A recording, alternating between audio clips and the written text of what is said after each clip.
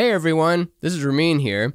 We called this episode Episode 0 because it was initially intended to be an episode of my podcast, Rainbow Brain Skull, where Shane was coming on to be a guest. Halfway through, though, we started talking, we started bringing up before where we wanted to do an evolutionary biology podcast together, or one where we watched animal shows together, and we were kind of revisiting that idea, and by the end of the episode, we had decided, why don't we just start a podcast together and actually do it this time? So this is an origin story of our new show, Mind Under Matter. In this episode, we don't even know the title yet of our new show. That's how raw it is. So tune into this one if you want to know what this show came out of. And then, of course, check out Episode 1, Episode 2, and so on. And watch the evolution of this show about what is under everythingness. Yeah, so the actual Mind Under Matter show has all sorts of structure, and we've really developed it, and at the time we're recording this, we already have 7 episodes banked and have a sense of who we are and what we're delivering. And this episode is just a fun way to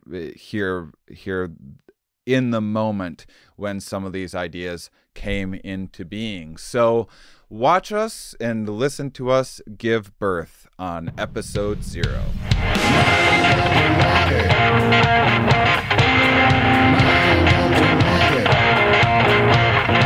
Keep on sounding, honeys.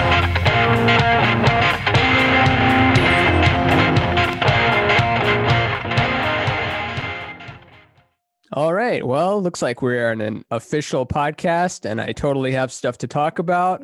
And I prepared, and I have notes, and I also understand basic concepts as well, and complicated concepts.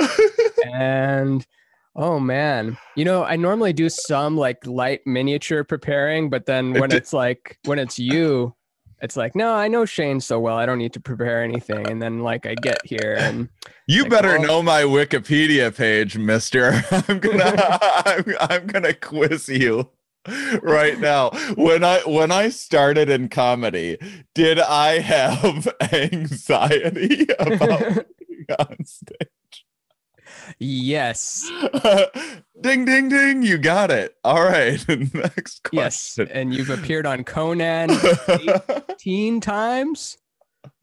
Oh, Conan doesn't even exist anymore. Nothing exists anymore. It's kind of fun. Like when 3 things go out of business, it's like, oh, but then when it's everything, it's like, sure, why not? Liquidation sale, everything must go.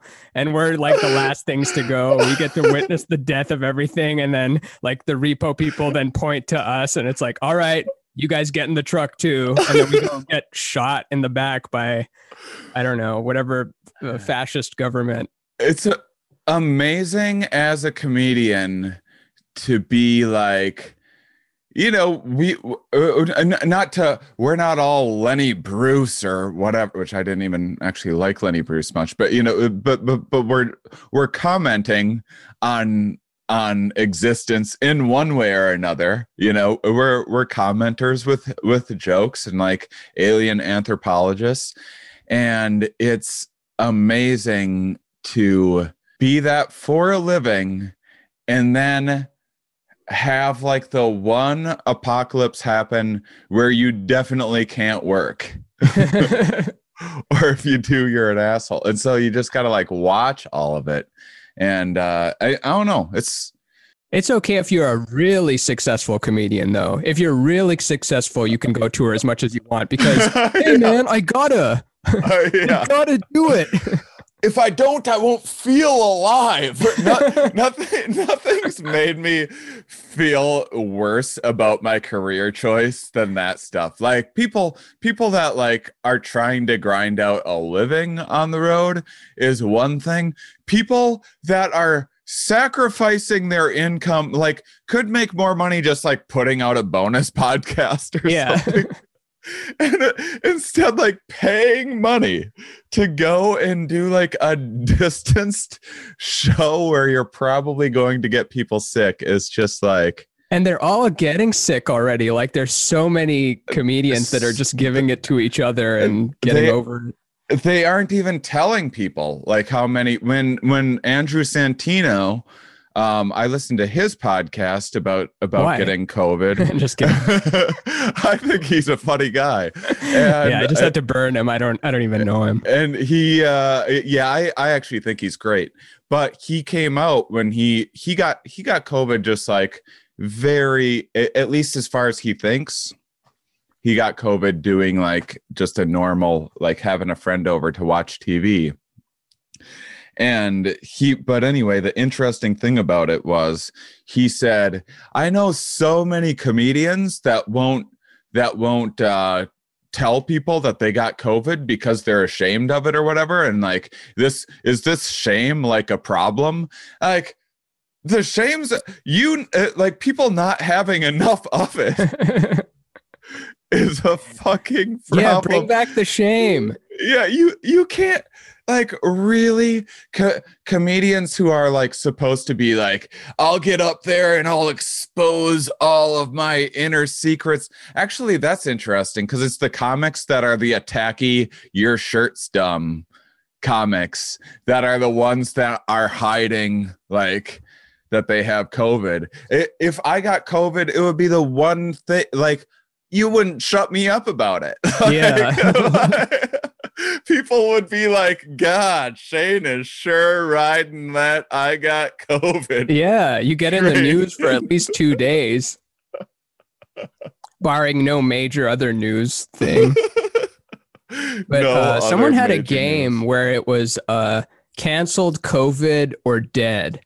And the game is, if you see someone trending, are they canceled, are they dead, or do they have COVID? And it's always one of the three. It's not they have a new record out. Oh, man. It is, when you say that, I think that I've gone a little off the deep end in terms of like rage scrolling. Like, I know what I'm doing when I'm doing it. Like, a lot of people don't even know that they're like, I knew the first time that I got off social media, like it was when I noticed that I would like scroll through Twitter. And I took like 3 years off basically, but I would scroll through Twitter and then I'd catch myself multiple times. I'm like, oh, you were actually having a nice time. And then you just started scrolling until you found something to be mad about. You can't do that anymore.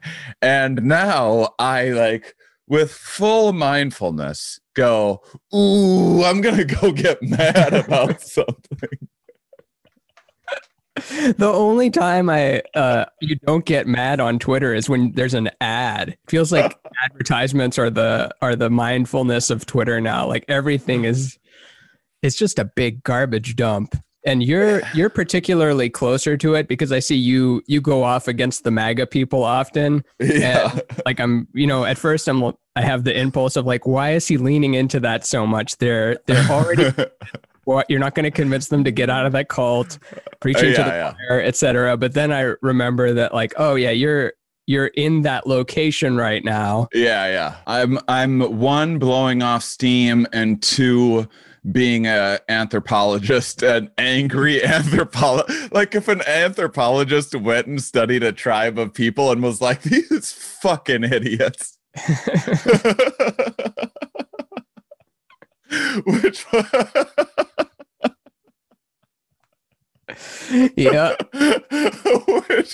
which was like early anthropology, sadly enough. We're just looking at idiots. There was this guy Buffon who Is that where buffoon comes from? I wonder, actually. I don't think so. The way that there's Benedict Arnold and that kind of thing. I mean, the first buffoon was just a guy named Buffon. I really doubt it.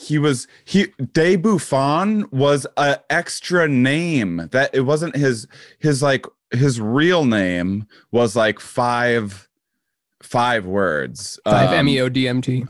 Yeah, it was.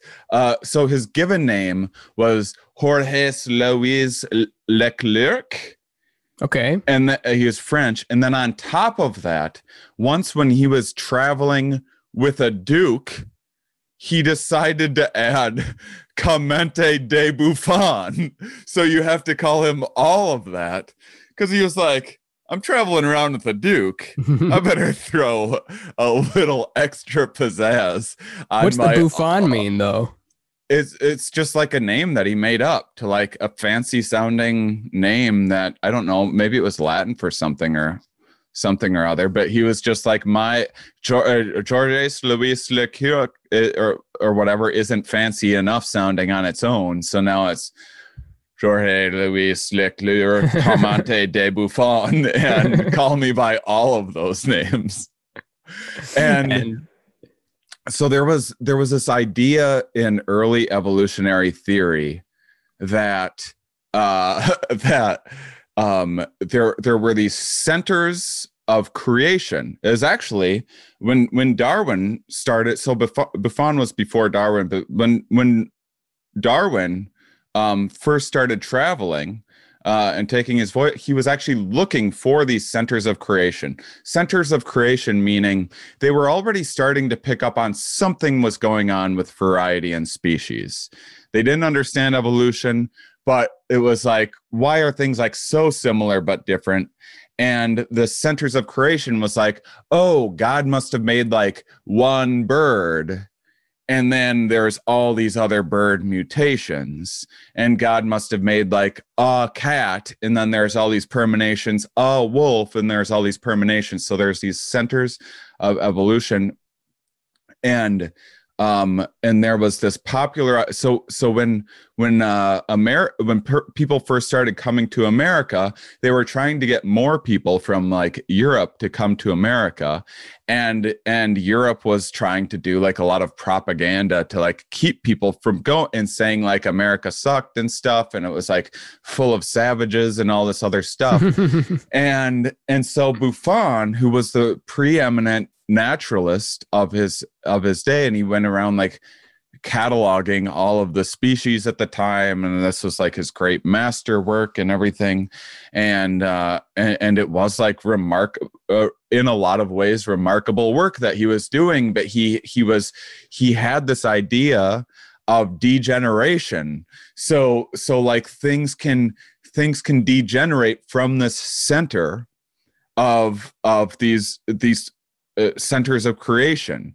And so America must be degenerating from these centers of creation because it's further away. So Europe was like well curated by humans already, like farmland and everything else, and there was like streets and stuff. Going to America, it was like full of swamps and shit at the time. And so he's all in like your fancy French 1700s coat and like fancy boots, and you just threw a extra Clemente de Buffon on your name, and now you're trenching through a swamp and just like not having it. And so he started attacking. He was like, this is evidence of this degeneration. Look, all of the species there are smaller, and even going there, you start to degenerate. And so, look at these Native Americans that are inferior to us, but even Europeans that go there start to degenerate. And so then, like the founding fathers were getting all so like once they were in France, and Benjamin Franklin was like, "You wanna know what I think about degeneration?" Everyone stand up. And everyone stood up in the room, and the Americans were taller than the French people. Hell yeah. So he was like, ha ha, even though he was actually shorter, he was the outlier that was shorter. And so it was like, how could we get bigger? This is your whole argument. And that still wasn't convincing.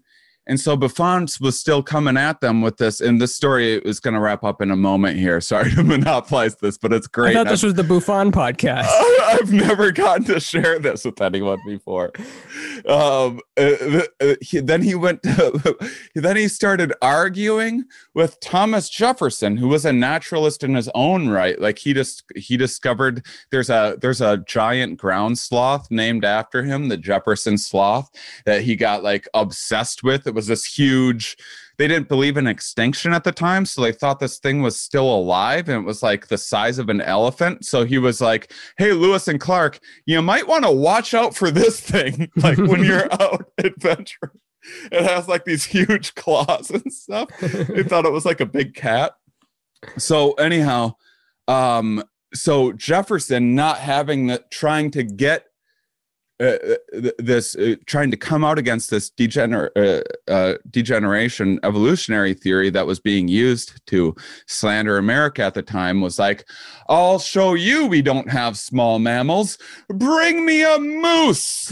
and then he had him get a moose, which was like a whole thing. It like took fucking forever just to get a damn moose, like perfect, because he wanted one with like the biggest horns and stuff. And then he was like, and then he put it in a crate and sent it to Buffon. He's like, once you see this, you're going to know how wrong you are. And then you're going to want to mount this thing. We know how much you like mounting stuff. So he just sends this. That's then when it arrives weeks later is just this festering moose. It's clearly dead at this point, right? It's got to be dead. It was dead when they put it in the box. It's just been rotting for 3 weeks. And then Buffon wasn't even there, and he's like, you better hurry up and take a look at this moose that I just like spent all this time planning this like slam, and now my slam's just like rotting in a box at your home. Get home and take a look at this box of fucking rotten corpse. It's all maggots at this point. It's a moose-shaped maggot hive. So I don't even quite remember how I started off on that Buffon thing. It was something about naturalist stuff, but that's the Buffon story. When was that? Was that fully well, the thing with, what was it called again? Degeneration centers of creation. Yeah. Like we're always trying to fit things into like these specific God particles, whether it's the atom or the quark or the molecule. It's like, well, we did it. Universe divides itself at this level and then it stops. It's like, nope, too small. You can't get smaller than a cat or a bird. God made bird and then the other stuff. There's no things that make up that. And that's just always wrong. There's always something smaller that makes the other thing. And I think it just divides forever.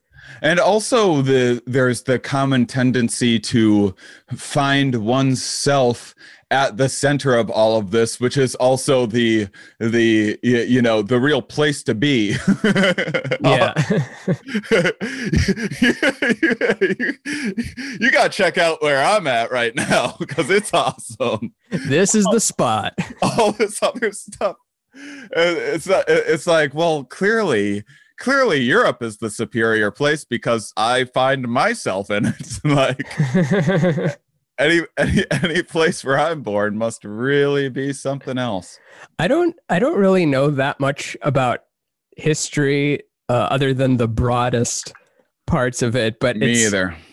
You just kind of wonder like what it was really, really like back then, because we're all so awful. And I know that the Europeans are worse than the Native Americans, but they were sacrificing stuff and scalping things. And like we were just kind of rough all around. And it ended up being whoever had the better weapons tended to wipe the other one out. But there was not these peaceful Native Americans that were one with the earth and just were in complete balance until the evil whites came and they said, we don't like your non-white skin, so we're gonna take it over. But if you were white, you would be one of us. Like they weren't even thinking in terms of white, probably. It was just, these are different people. These are savages. Yeah. They're done.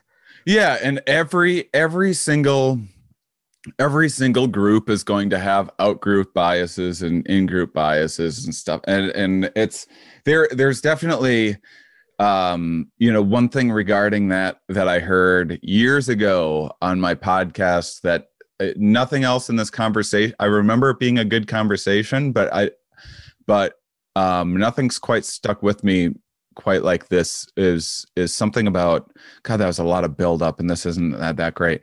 But what was a lot of buildup?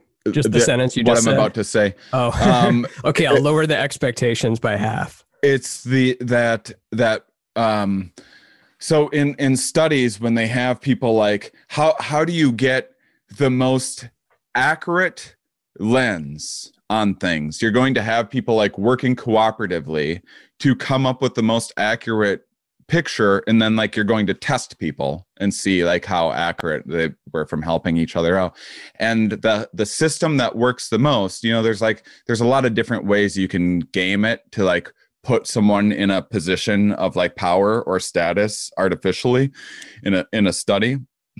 And basically the gist of it is that people in power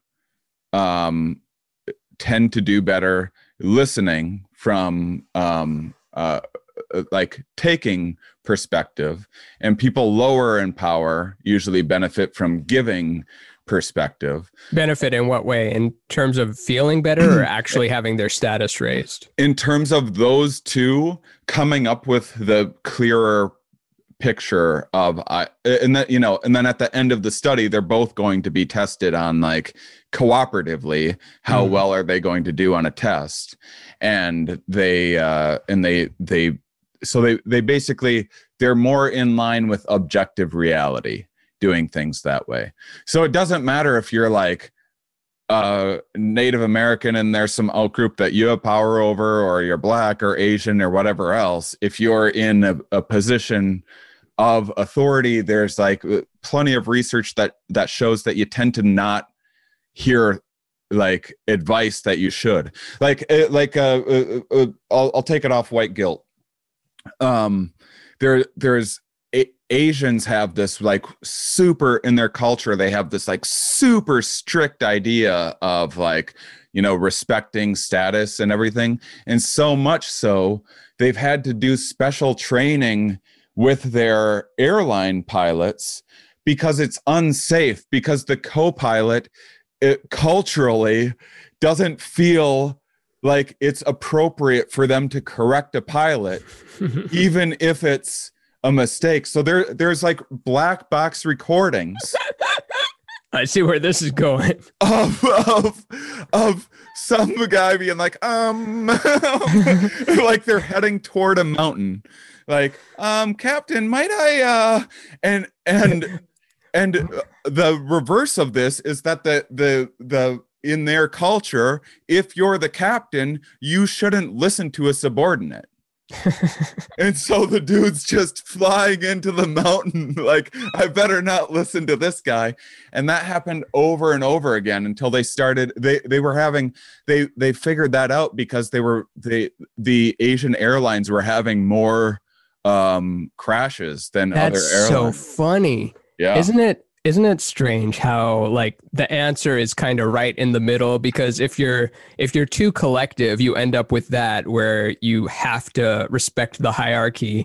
And then in America, it's too much the opposite, where like, I ain't listening to what some fancy libs telling me about masks. I'll wear my whatever I want over my mouth. And I know it's always in a Southern accent, but that's the one people accept as the dummy.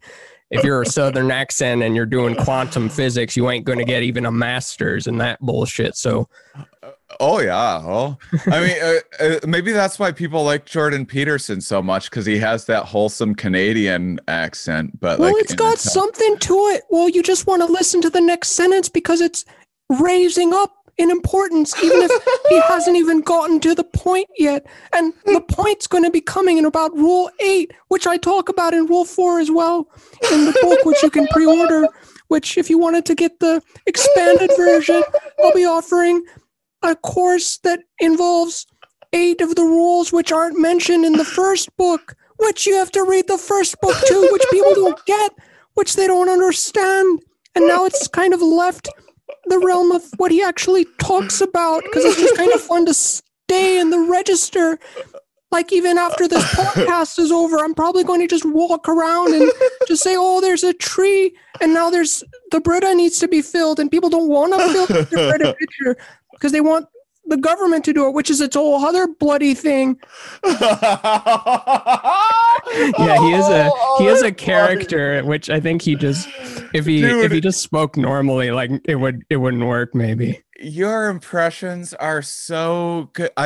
I do feel like you are I feel like you have this great way of detaching, because I know that you aren't attached to like attacking or defending Jordan Peterson. I know you're just doing a perfect neutral impression and like poking a little bit of fun in a very silly way. The same that you do with like Terrence McKenna or something, that you like appreciate their work. And everything. Yeah. I think I mean, of course I like McKenna, or I probably get more out of McKenna than I do out of Peterson, and I think Peterson has a lot of great ideas and things. It's just so funny to have him as a character. And I know a lot of people don't like him because they're, anything that's even slightly right of the farthest left you can go, just people like to put them in the bad bin, and then they're good because, oh, I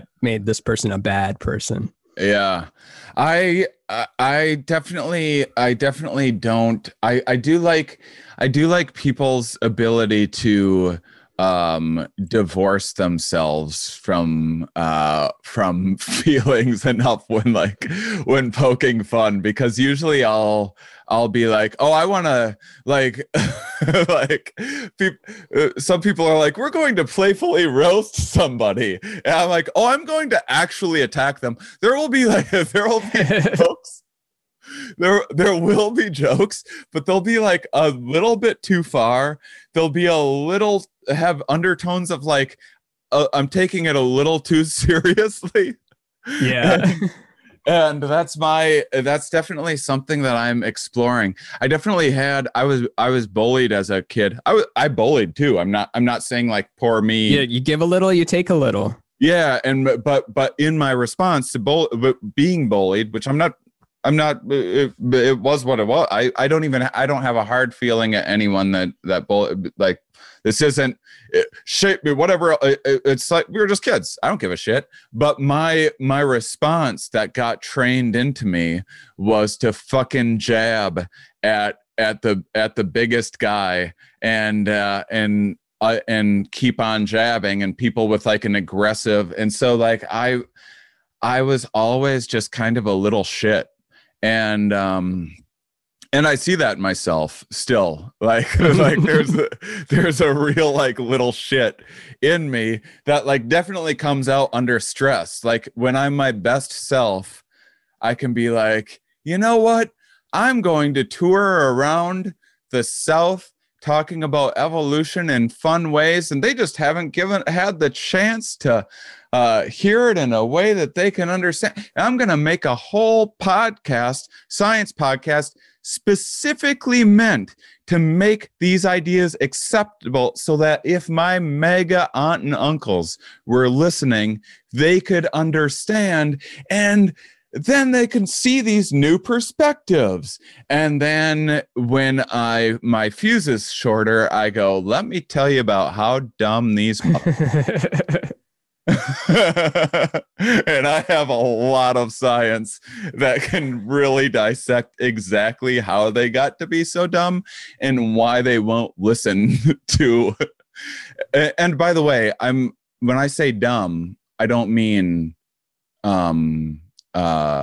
capabilities. Like, I'm not making reaching their current level of their potential being reached. Right. I mean, just like the way jumping off something that's too high and breaking both your feet are dumb. I was perfectly capable to make a different decision. 8 feet. Yeah, and it's just, and I've done. I promise you, I've done more dumb things in my life than probably your average MAGA person. I can promise you that. I would be shocked to find that I hadn't done more like stupid crap and like almost lost my life way more times than just your average like vanilla middle of the road like 9-to-5er MAGA. But those were all personal, unless you're about to correct me. Like the dumb things you did were putting yourself in danger, whether it's too many psychedelics or jumping off the cliff, etc. But not changing power. I never tied a rope around a crowd of other people and was like, "You're jumping too." And no one else gets a say in this but me. Yeah.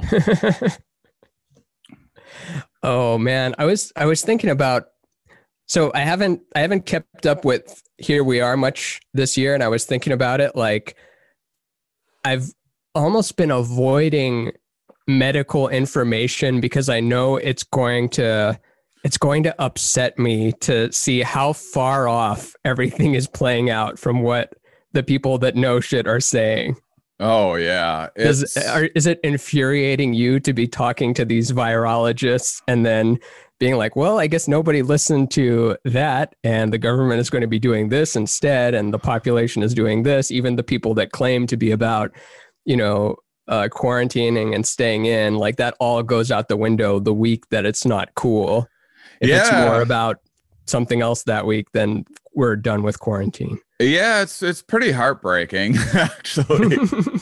And yeah, it's really frustrating. And like that's a lot of like what I'm like my stuff is on Twitter is like out of frustration. And I don't think that I'm right about and like. So there's a couple things that I have that I really take issue with, or not issue, that I find challenging. One is divorcing people from, or getting people to divorce the idea that science and government are two very different things, and how the scientific method works and how like papers get published and studies get done is a very, very, very different process than how elections and fundraising and that sort of stuff happen. And people tend to think of scientists as authority, and all authority, like, lump it all in together. And so then you have these things like if you were to take, so imagine a scientist saying, hey, we have these condoms. Yeah, this is going to be a fun party if it weren't for the condoms. But I like that there's a scientist, and I like that they're the one suggesting it. Condoms have this finding that if you wear a condom, it drives down your chance of getting disease down to like basically zero.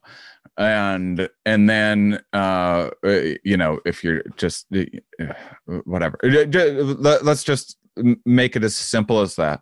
And then wait, what was going to complicate it? This is the place there's like to say cunnilingus and stuff like that, and like that people make all sorts of, people tell themselves all sorts of things. Oh yeah, let's like, use a dental. Did you ever hear of dental dams? I'm sure you have. Yeah, isn't that so funny that existed? One. No, of course you didn't. Could you imagine? I think Patrice had a joke about like, hold on one second, let me get this cover my mouth so that I don't taste the poison. I mean, I mean, so much of the problems with science are that some of the conclusions are insanely inconvenient and like, not the, a lot of them is like putting a fucking condom on your life. Not always, but I'm sure there's plenty of science-based techniques that can improve your sex life as well. But the point is like, say we come up with this idea that condoms limit disease spread, and then you advocate for that, and then they're like, hey, maybe we should think about making some sort of policy, like maybe we should like give condoms out at schools or something like that. And then what some like government decides to land on is, in our country, condoms are mandatory. If you're having sex with a stranger, they are mandatory. You can go to prison if you bareback a stranger, and then another country doesn't do that. So you have like these two, they're like parallel in every other way other than this law. It wouldn't surprise me if there was more disease spread in the country that put that mandated condoms than in the one that just put the information out there and got it to people. It wouldn't surprise me. But that wouldn't be because people don't like being told what to do, and they might do the opposite, and it might make it sexier. Like once the government starts telling you have to wear a condom, like now you're even more of a bad boy. But you wouldn't then like look at the numbers and be like, oh, I guess condoms don't work. Like no, not using condoms don't work. Sometimes government mandates that like screw up the psychology and the way people do things might do, but these are two very different issues. The one is the issue is our condom scientifically proven to work, and two is the government going to be successful in getting as many people as possible to use them and use them correctly. So where you're going with this is, are you relating it to the mask thing? Yeah, and then just most of the COVID denial generally. I mean, this has been said ad nauseum or whatever the term is, but just it could not have been played worse. The whole thing with masks don't work, and then masks work, and then mask mandate, and then there's Trump going the opposite side. Then you've got Biden and Kamala with the masks in their promo pictures, which we got used to it pretty quick, but oh my God, what a dystopian image to send people 5 years ago, where it's Trump running for re-election versus Biden and Kamala Harris with these black masks covering their face. You'd just be like, what happened? I thought we were going to get, I thought it was going to be Hillary next, or it was going to be, I mean, who else was looking all right? Maybe Jeb was looking good to the more moderate people. The moderate people would have loved low energy Jeb. Yeah. That would have been a dream. Like, yeah, back to moderation. He's not as wild as W. He's more like his dad. I think that anyone who likes can go through. I just looked through all of my old tweets and things from 2016, and I didn't have one pro Hillary tweet. I didn't have one anti any other politician. I didn't make jokes about Ted Cruz or anything else. All that I did was say, what the fuck is this guy? What's he doing here? Oh, what? How is this possible? No, no, we don't. We don't go with this guy. Oh, like over and over and over again. And people were like, oh, stop being dramatic. I just went through my things recently. Like the things that I was told were being dramatic back then are so adorable. Like 2016, Shane had no idea. It was like there was one tweet that's like, he's probably just going to try to pardon himself for lawsuits from Trump University. Like, oh, you have no idea the things he's going to try to pardon himself. Yeah, which they're both cons, but it's, and I don't even really know the depth as to which they both are, other than with the Democrats, it's very obvious where they screwed over Bernie in 2016. Screwed over Bernie this year. And that same spike that you see, because, when they're saying the election was fake, they say that there was a big spike of Biden votes all of a sudden. And you see the same thing with Bernie. So I could see why people would think that they're corrupt like that. But they completely ignore the con side of Trump because it's a different style of cons, or they're like, they're the cons, but he's the good guy, but it's just a different con. Yeah. I mean, I get that. And there's a couple things, man, we have a zillion things to talk about. So one, in terms of COVID messaging and stuff, first off, early on, I know from people sending me papers from like the here's why masks don't work. But there was just in March, they just weren't, like, scientists weren't sure what to say in terms of like, what should we mandate with public policy? At the time they were saying you don't need a mask, it was because they were on lockdown and no one was supposed to be seeing one another.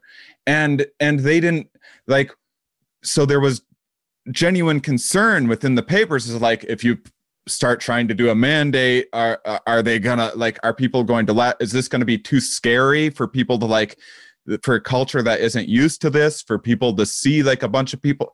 This was like all the discussions they were having. And then they they changed their mind and decided like masks are a really good idea.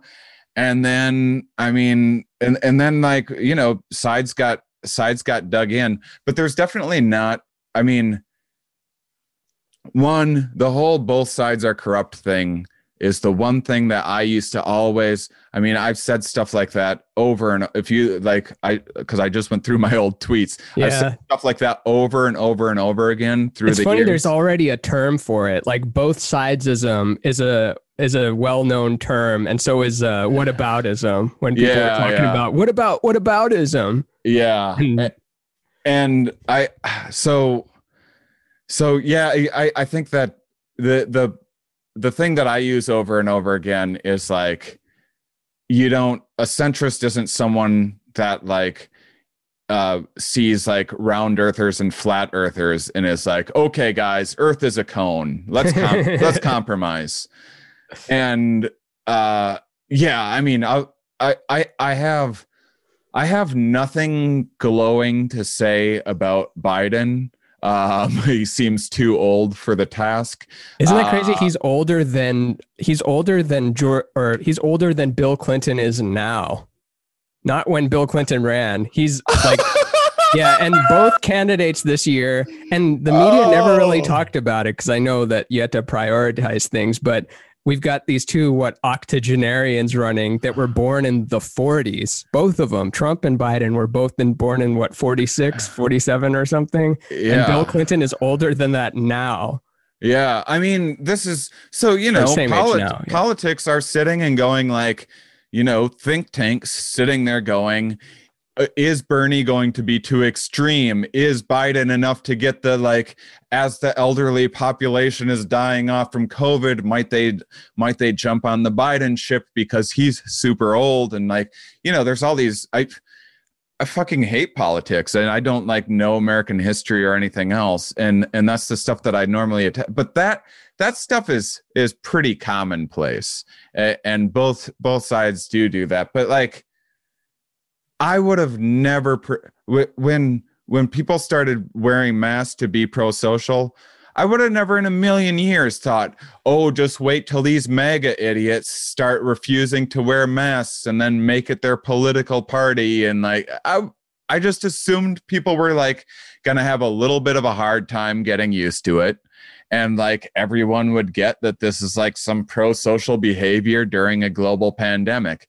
I had no idea like people were going to get so dug in. The split happens, and then both once again, sidesism is used too much, but we're just describing the phenomenon that has taken place. Yeah. The amount of memes and artwork that I saw that are just like, wear a fucking mask, wear a fucking mask. And, like, that made me want to not wear one. Just the language which is used by the pithy side that is just memifying everything, or they take a screenshot of something Trump people do and then them being the most saintly, like, you're clearly making things worse. Just and there's also, like, historical, you know, we have plenty of historical, like, data on just how the human mind responds to global pandemics.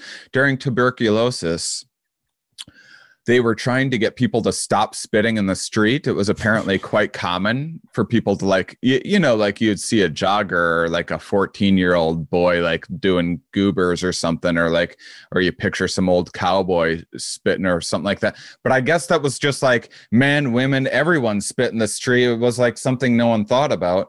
And with tuberculosis, they were trying to see if it would help to like get people to stop spitting their virus everywhere. They probably shot the guy that said that, right? And shot him like a dog. They hated it. They would like spit more just to like, I'll show you stuff. And then they were trying to get people to take tests, and people were reluctant and didn't trust science, and like, I don't know about this tuberculosis testing thing. So they had to do all these dumb things. Like they did one of the most effective things was they did this thing where it was, if you gave your word that you hadn't spit on the street in like a month or something like that, and you get a tuberculosis test, then you get to test drive a Model T. And it worked. And it completely Holy changed. shit. And now people don't just spit on the street like it's commonplace. Like if you just went to like Salt Lake City or something and people just like spit like they used to before tuberculosis, you'd be like, what the hell is wrong with Salt Lake City? Yeah.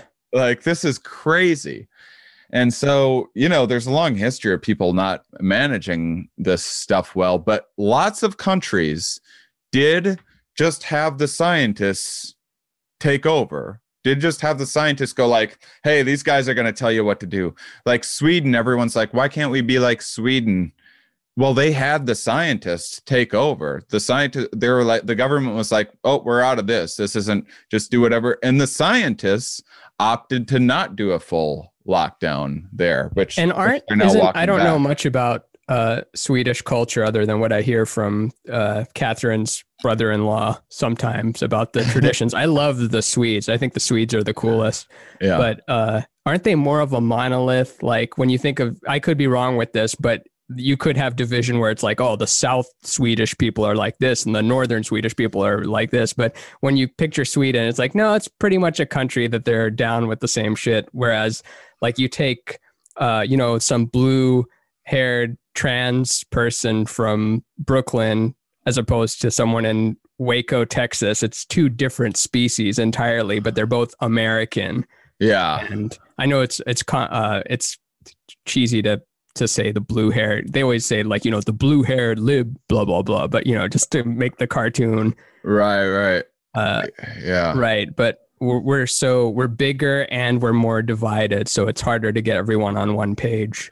And who knows if it would have gone the other way. I can't imagine it would. But if all the masks had like American flags on it and then the other half didn't want to wear them because it has the American flag and it's about colonialism and I think things are going to get better in a hurry. And I think that also if instead there was just like Mitt Romney or something like that taking over and in charge, or even Mike Pence, like I'll go so far as to say that like even if like Mike Pence is put in charge right now, I think that things would be immeasurably better. But this is being taped on January 16th. So this will probably come out. I'm going to try to get this out as soon as possible, but doesn't Biden take office on the 20th? Yeah. So does it even matter? Or you're speaking like if this was a year ago? I'm saying like in a parallel universe. I don't want to just be saying, wait till the Democrats get in there and then they'll fix everything. I mean, I think culturally, I think there will be a big shift because I think Trump isn't the gasoline, but he's definitely the match. And maybe he does pour more gasoline on what's already there, but we tend to blame the match more than the gasoline that's already there. The media pours a lot of gas on it. The rising of people that lost their jobs to automation and are blaming it on immigrants, that was more of the gasoline. Yeah. The poor working class white people are kind of neglected. So I get why they would move to that, even if they don't have it as bad as but I'm not even so sure. Like all of, like my mega like outspoken mega like has a private jet. What? She My, owns a private jet, or she had timeshares it? I think she timeshares it, but What'd she use a apparently, private jet for? for flying around during COVID,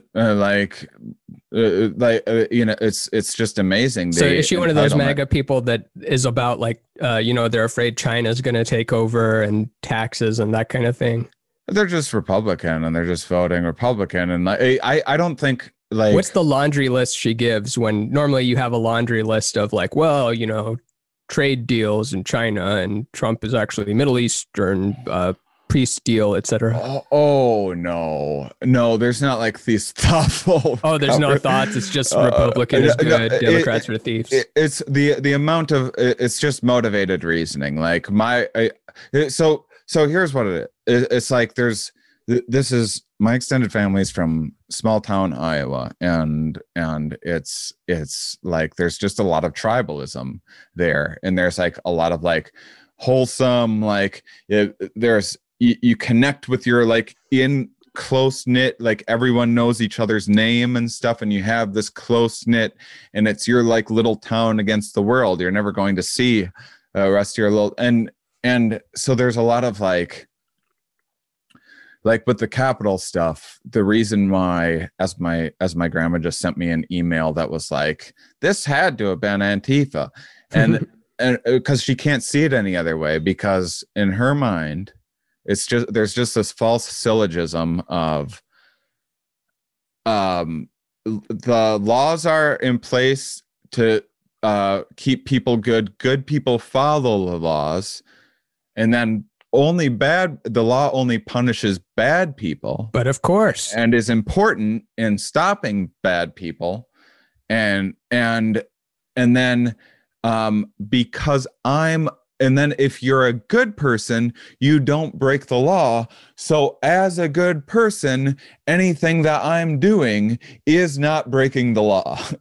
And so like, oh, there's a little wiggle room to like park in a handicap spot or something like that. If you can like pay the, if the ticket means nothing to you, because the laws are meant to punish the poor, and not like in other systems where they have like some places in Europe where they have your speeding ticket is like based on your income, like a percent. Really? So it hurts a little. That's so it hurts funny. Proportionate to your, because otherwise like it's just a $400, who cares if. Not to sidetrack too much, but just it's so funny hearing about other governments, taking income into consideration and monthly stipends and art grants and things like that. Like, I think even the Swedish guitar player that I was watching is like, well, I used the government stipend grant to make this new record. And like, what? The government gave you money for art? And it's just a normal thing. And they're like, I made it during my gap year, as I took a gap year to travel the world, and we don't have gap years here. What are you talking about?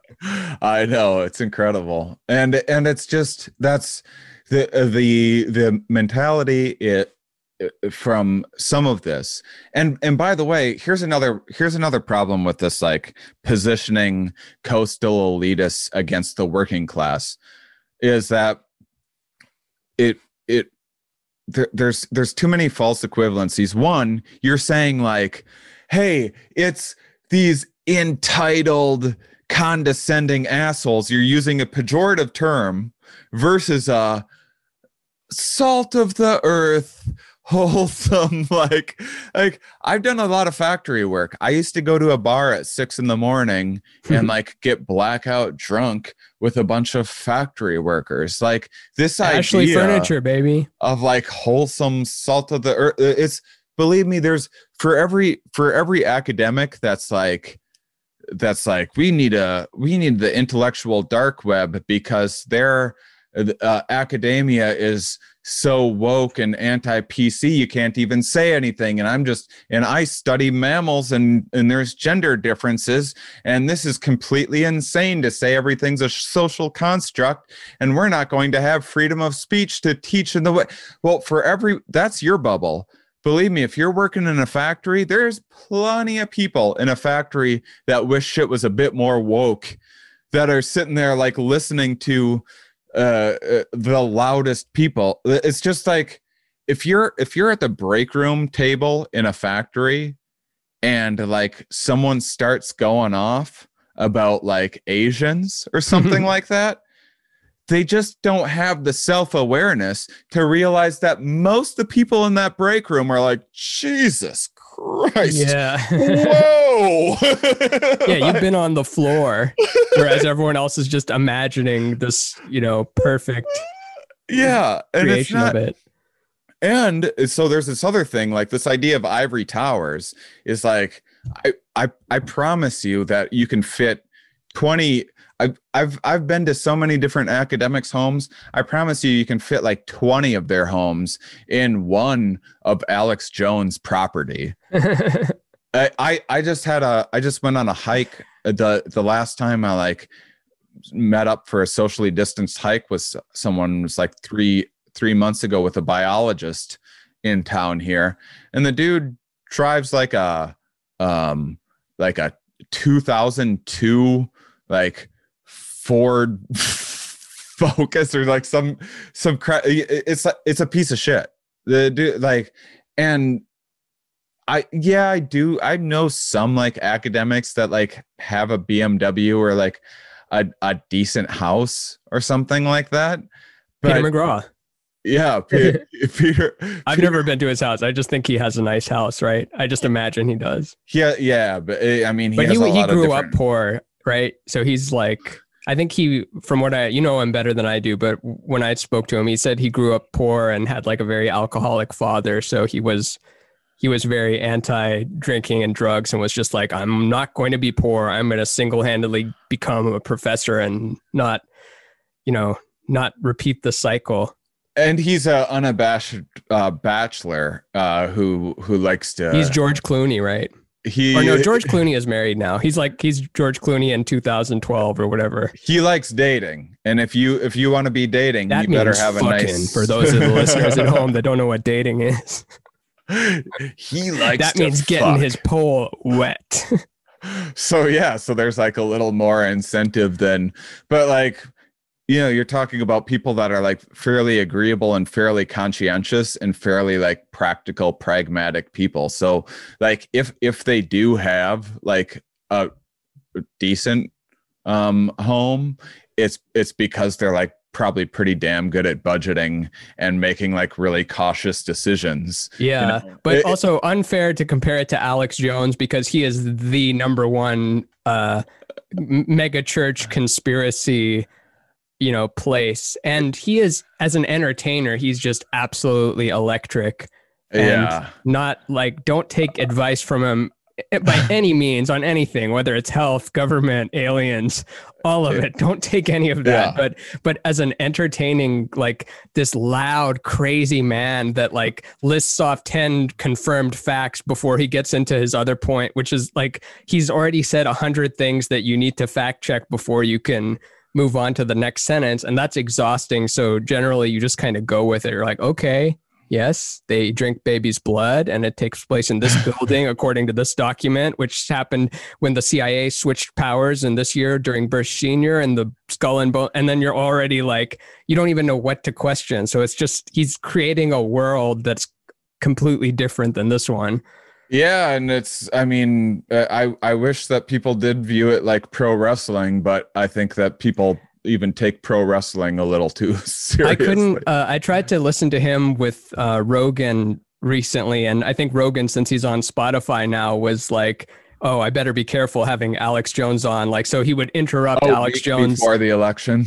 Oh, I think, this was before the election. This might've been a year ago, but before Alex could finish a sentence, Joe was like, hold on. You got to clarify that. You have to go back and I couldn't listen to the episode because I was like, that's not why I want to hear Alex Jones. I want to hear crazy shit. I'm not listening to Joe Rogan podcast for knowledge.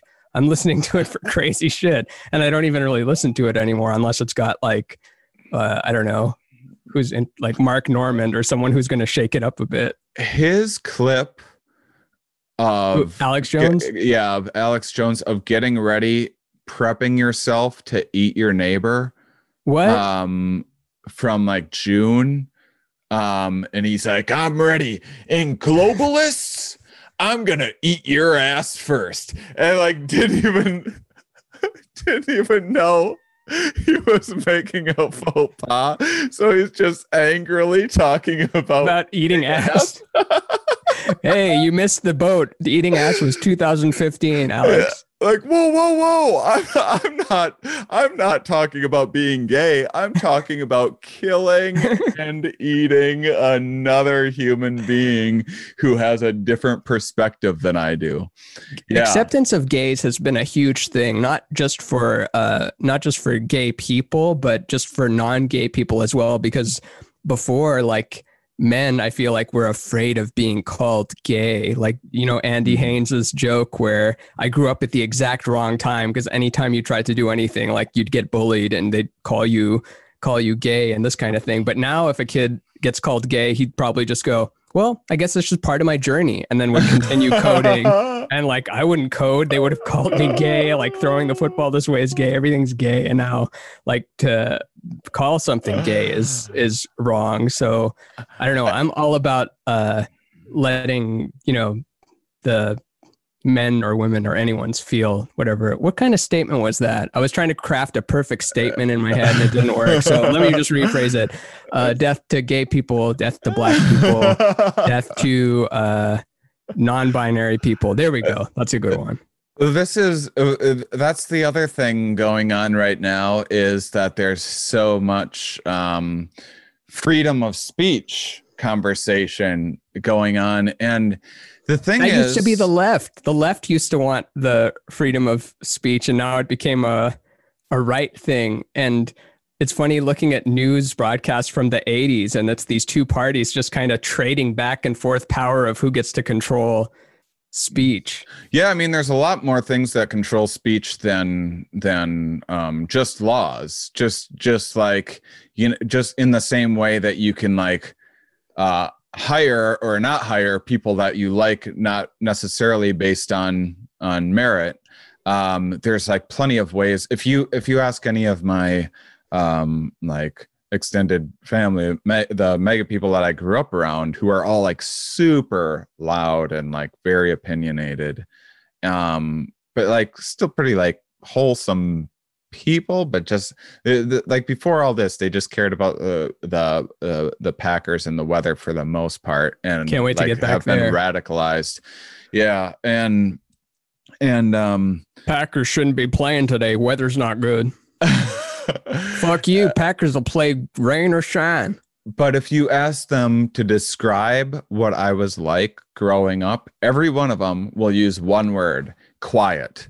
They'll say I was the most quiet kid that they had ever seen in their life because I never talked, because I had a perspective that was different and I was like alienated and everything else. And so there's lots of things within this system of complexity that like limit what is like socially acceptable and what's not. And I do feel like free speech is a term that gets thrown around like you know, like pro-life sounds like so pleasant, where it's like, can't argue with that. Of course, yeah. Of course I like life.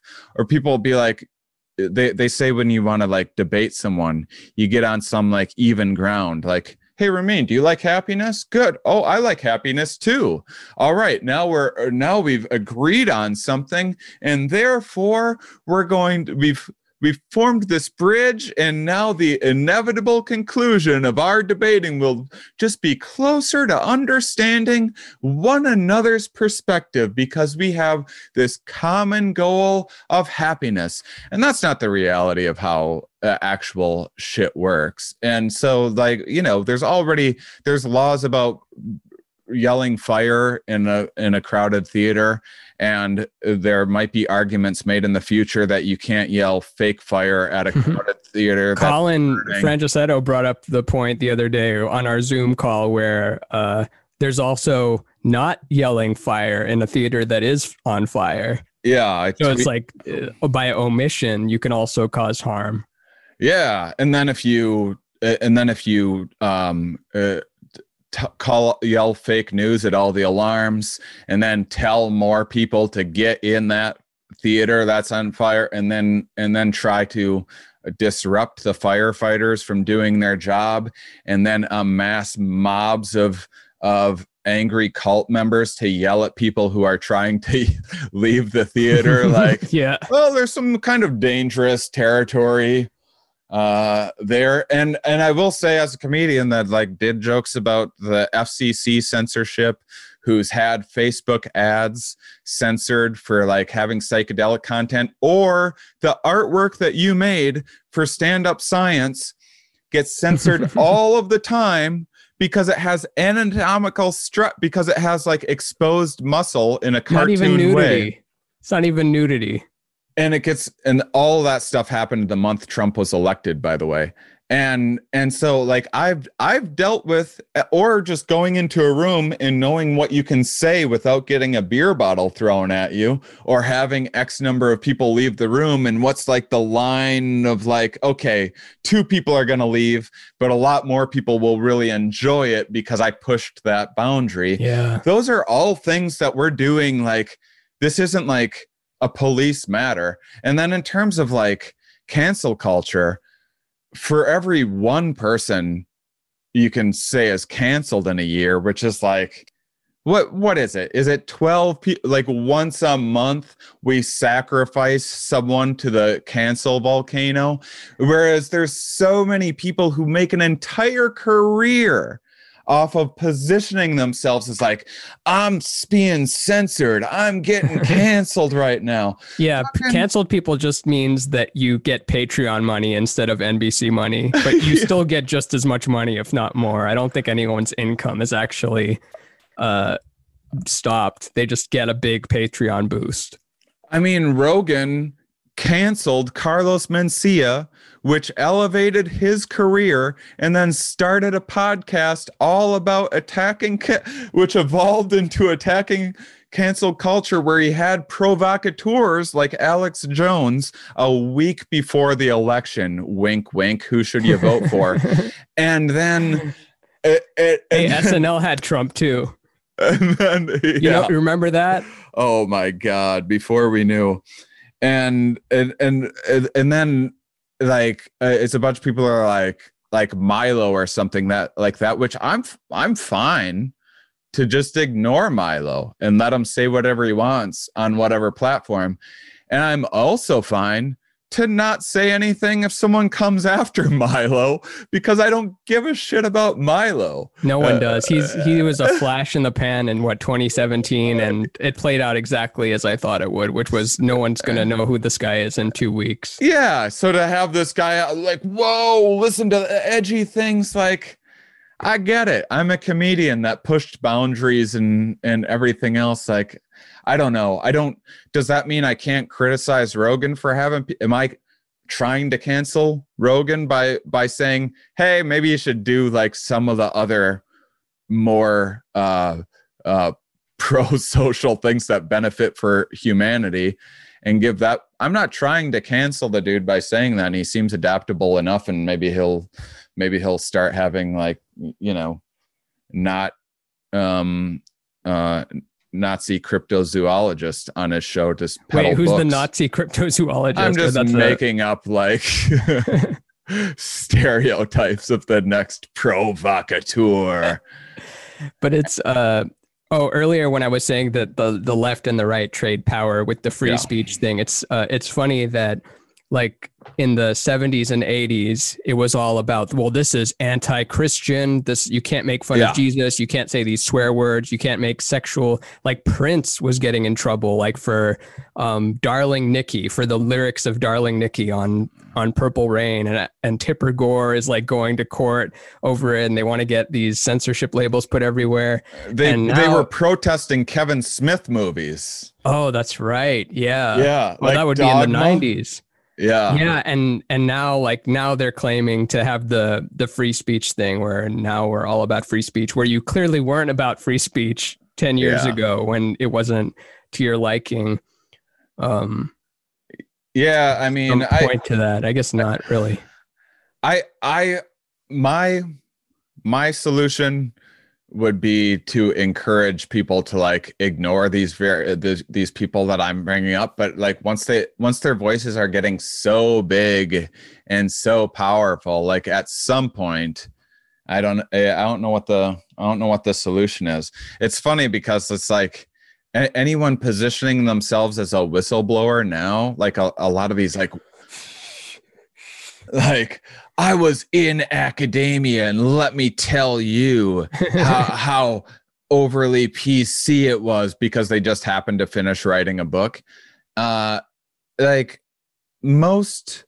And let me guess, the cover is them with like, they're wearing an American flag with their duct tape over their mouth. Yeah. Or American flag eyes or something with the Statue of Liberty being silent. Your average scientist has like 400 Twitter followers.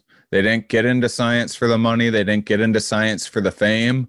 And those people trying to position themselves as whistleblowers are usually just doing junk science. Like Andrew Wakefield, the guy that started look that up. He started the Wakefield as in awake. Yeah. Yeah, everyone pick up Andrew Wakefield's new book, Destroying America, or whatever it's called. He started the autism vaccine stuff. He was so this is an example of like actual bad science and how the scientific community responded to it. So he put together a study that it later turned out was funded by some people who some lawyers for representing children. There was association made. So there's like a long history of it. Like autism in the first place was like, there was like this scientist that tried to get that label during World War II when Hitler was killing anyone that wasn't different. And he was trying to be like, oh, look at these grand skills. So the scientist was like trying to teach these people with a deficit, like these like and like exploit their abnormalities to make them look like they had like well, let's not euthanize a talent like this. That's like where some of the. So when people are like, where did autism come from? This new thing, it's not new. It's maybe being diagnosed more than ever, but that's where like this idiot savant kind of stuff originated from. It was trying to save people's lives from genocide. And then, and so it went back further than that. It was just characterized in a different way, and language has an effect on culture. And then it mutated over time until there was this association made of like everything seemed fine, and then you stuck a scary needle in my kid's arm, and now they're autistic at the exact same age that anyone becomes autistic, whether they get a vaccine or not. And there's like no higher rates of autism amongst people that have been vaccinated versus people that haven't been vaccinated. But he was paid, but they were trying to sue. When people are like, how come vaccine companies don't have liability, is because they had to like constantly field. I'm not saying that's right, but it was a response to the constant onslaught of lawsuits by guys like, so you get someone like Andrew Wakefield to run a study. His study was, he got, it was a sample size of 12. Bowel movements, right? That's what I read on the thing. 12 autistic bowel movements. Linked inflammatory bowel symptoms to autism. Yeah. And it was basically he was a gastrologist. He was told to make this connection. And since all that he knew was gastrology, that's what he used. But he actually collected those samples without parents' permit. He went to a birthday party with autistic kids, ran the study without their knowledge. Did he dress up as a toilet? Or he just hid in under the sink cupboard? And then I think he eventually ended up, I think he made some the original stuff was just observation, and then after that he like asked to like take samples or whatever. You don't think that you'd find yourself in that situation at an autistic kid's birthday party waiting to take stool samples without their consent, and you don't think like, maybe I should take up guitar again. Maybe this has gone too far. So this dude that knows nothing about children and knows nothing about autism writes this paper that somehow got through and published in some like, small journal. If you apply to enough places, things will slip through. And then it was immediately retracted by the whole of the scientific community. None of the stuff replicated. It came out he was paid by these lawyers. And the genie was out of the bottle. Everyone else that worked on the study apologized, they suffered consequences and stuff. He stood his ground and just dug in to the autism thing. And then he went around and he got kicked out of Europe, where measles started to spread after he popularized this. Then he went to Minneapolis because it had some of the highest rates of vaccine use. So he went to Minneapolis, got those numbers lowered. And everywhere that he goes, measles starts popping up years after he's been there. So he just runs around like Johnny Measles Seed. Where's he at now? Is he in trouble? Texas, I think. No, he's still. He doesn't have piles of lawsuits against him. He met with Donald Trump before Donald Trump took office. And he was like going to be his chief of surgery or something. Yeah, informed many of Donald Trump's views on vaccines, and so when you say like, and this is like, so in dealing with so many people, what I've come to understand is that they're like, oh, they think this is the whistleblower. They think that like the whole of academia, this is like a dirty little secret that they can't share, that they're all keeping a lid on. And then this Andrew Wakefield is like a whistleblower. And that's someone that's positioning themselves in a way to turn a profit off of selling books and stuff, and like, talking about hidden pyramids or, whatever else.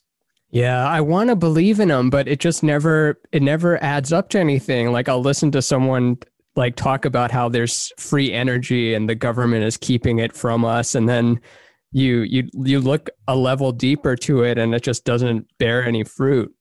I mean, you wouldn't want most people, I don't think, would want a job as a scientist. I don't think that I would. I think that it'd be pretty boring. But a big part of what you're trying to do is prove everyone wrong. You're trying to see if there's any problems with their study.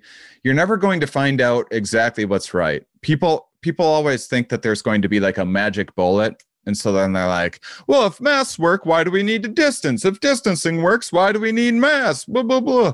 But there's going to be like silver BBs for everything in life, where there's like, little solutions. There's not going to be a cure-all. Have you heard go ahead. I don't want to get you off train of thought for that. But science is mostly trying to just figure out what's wrong with itself. So it's mostly just going, here's what we know isn't true. Here's what we've been able to falsify so far. And within that homes in on better models of categorizing objective reality. I think it's a Neil deGrasse Tyson saying, where he says like science is the only field where you get points for proving you're wrong.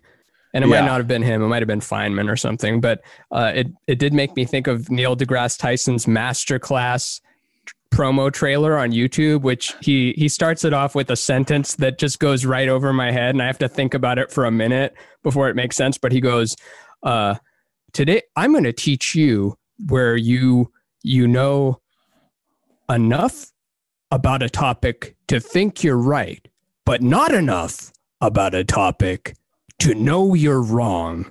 And then I'm like, wait, know enough about a topic to think I'm right, but not enough to know I'm wrong. What? It's some twist like that.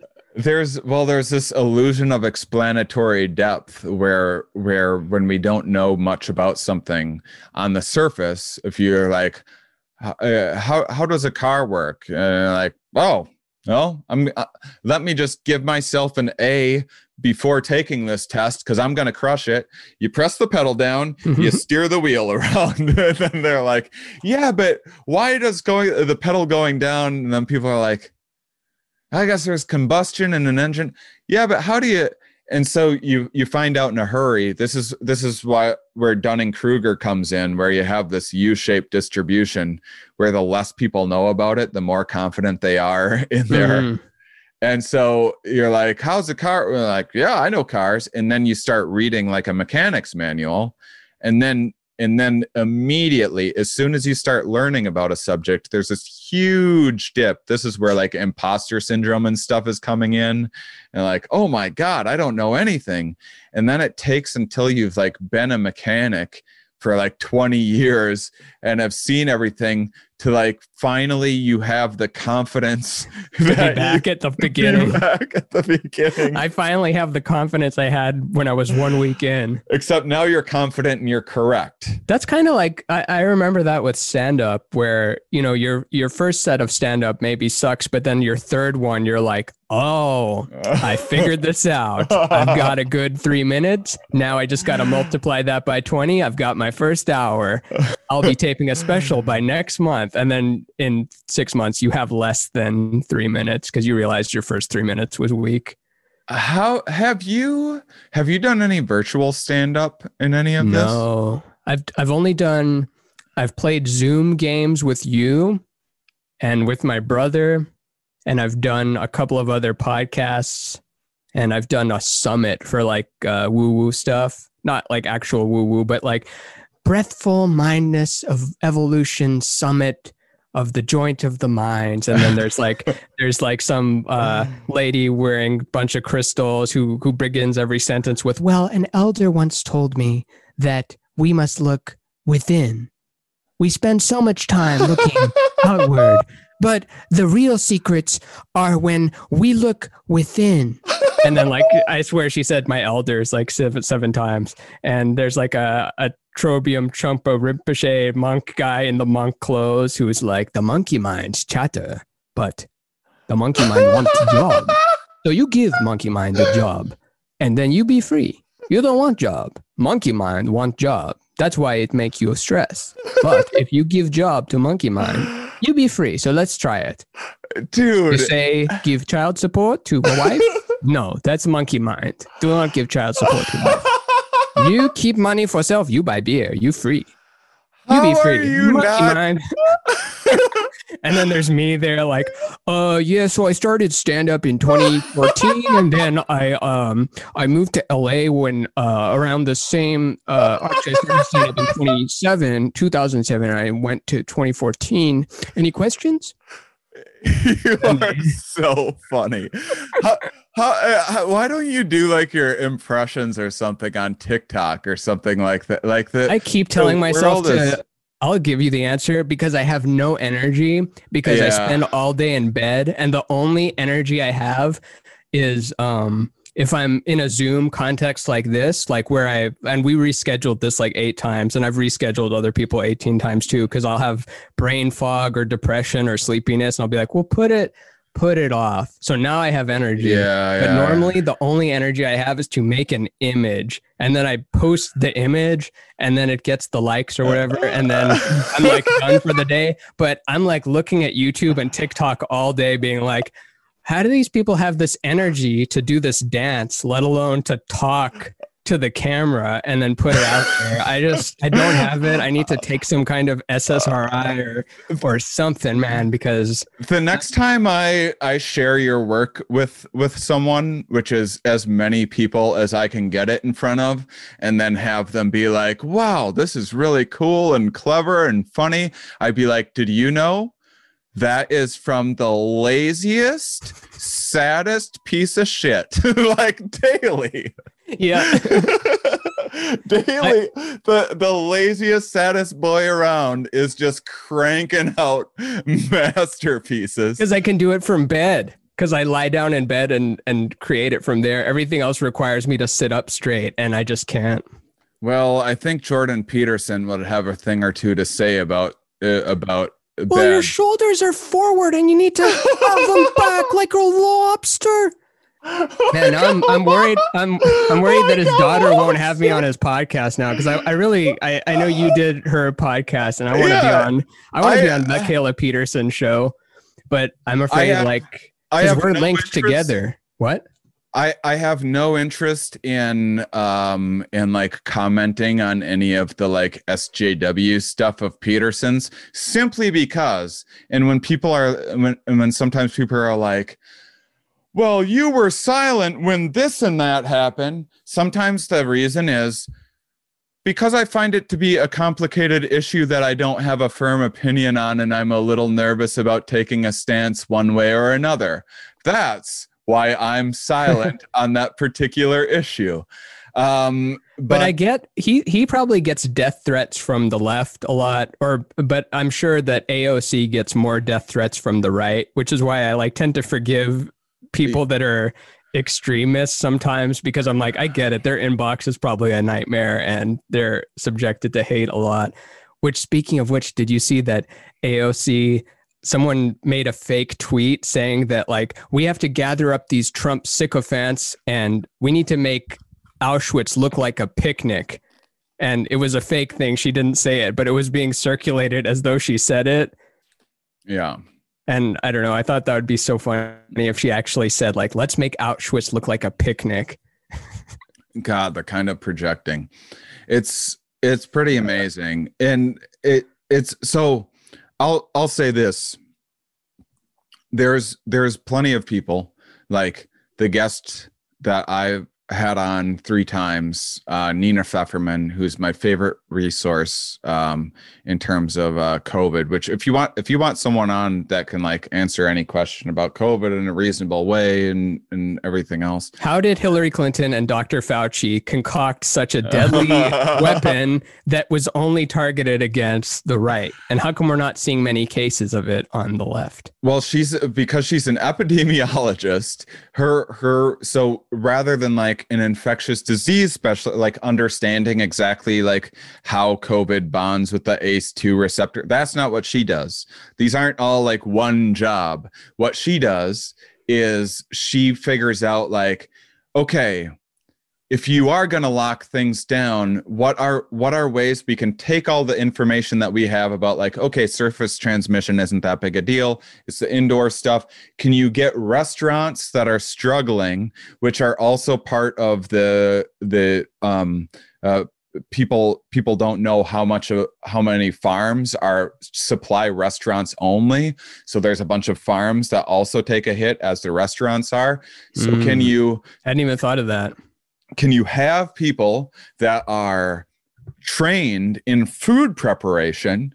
Can you have them packaging, groceries? So these restaurants are used to getting a huge sack of flour. When you go and order your Thai food or whatever, can you get toilet paper and flour and a couple other things and they're kind of a small grocery store, and it's a way of getting fresher ingredients. Toilet paper wasn't the right example there. At the time, it would have been useful, yeah. But in restaurants, we're actually selling toilet paper at the time because it was valuable. But can you figure out how to, given this, and you're gonna how can we keep these businesses thriving through COVID?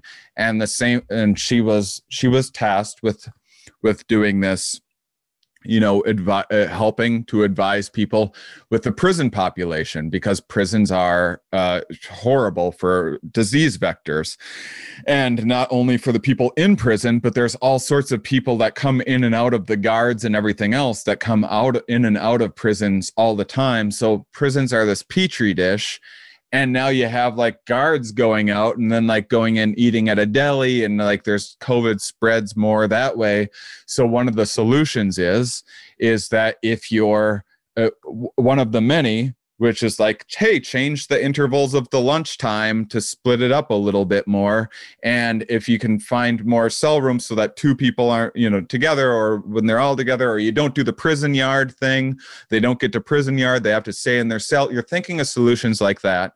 And one of the solutions is, when someone's up for probation, just lean more towards giving it to them than you would otherwise, you know? Just to start clearing people out, because this is an emergency situation, and you can put an ankle bracelet on them, or whatever. But this is an extreme situation. So we're going to do for like these nonviolent drug offenders that are up for probation. We would like you to bias your judgment toward letting them out to control the spread of this disease. And she got so many, and no one even knows. People would get like a whisper of this work, and she got death threats. She doesn't even have like a Twitter or a Facebook or anything. And this woman gets You're going to let the violent druggies come affect our youth? Yeah, exactly. And it's private prisons too, so they have a vested interest in keeping them full and using the slave labor. Yeah. So, but the death threats from people but those are the bad people, and they're going to come to the playground and kidnap my kid, which maybe 1 out of 100,000 will, but your kid sucks. So you're going to have like a little bit of like Schadenfreude from me when like now the people that were... What's Schadenfreude? Like I didn't take German. Feeling good at the like demise of others, like feeling happy when like someone like something bad happens to someone else. It's like a guilty pleasure. Are you saying as a result of the Trump people losing? As a result of people now having to go to prison, these people that thought, prison is for like bad people and people and stuff. And now the same people that have voted for profit prison are going to be screaming defund prisons. Do you know what I want to ask the person you brought up? What was it? Nina Pfefferman. Pfefferman. There we go. I knew it was like pepper sauce or something, but I was like, what is it? Pfefferman's salad dressing, something like that. Before I say this, I got to preface, I believe we should abolish the police entirely. Silence is violence. Yes, queen. Okay, there. I got that out of the way. But I'm very curious to know. Dude, you make me laugh harder than anyone all of the time.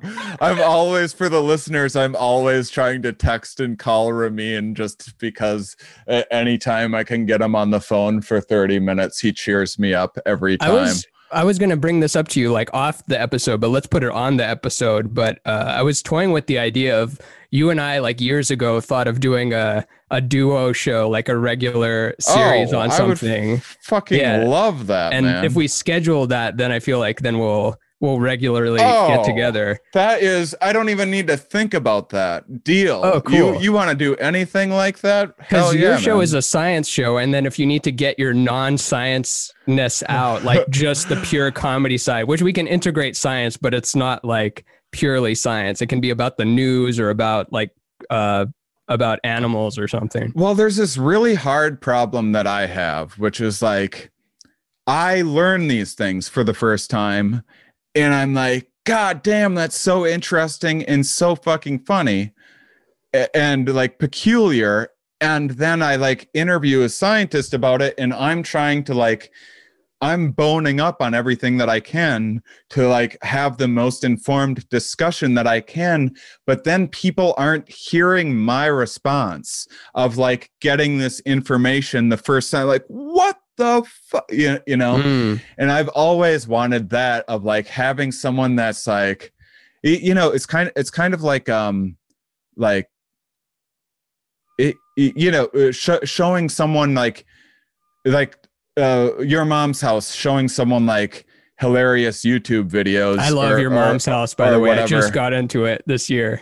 I haven't listened. I just know like they show a lot of videos of like it's mostly just an old man coming. That's like 75% of the show. It's just like a loop of a guy going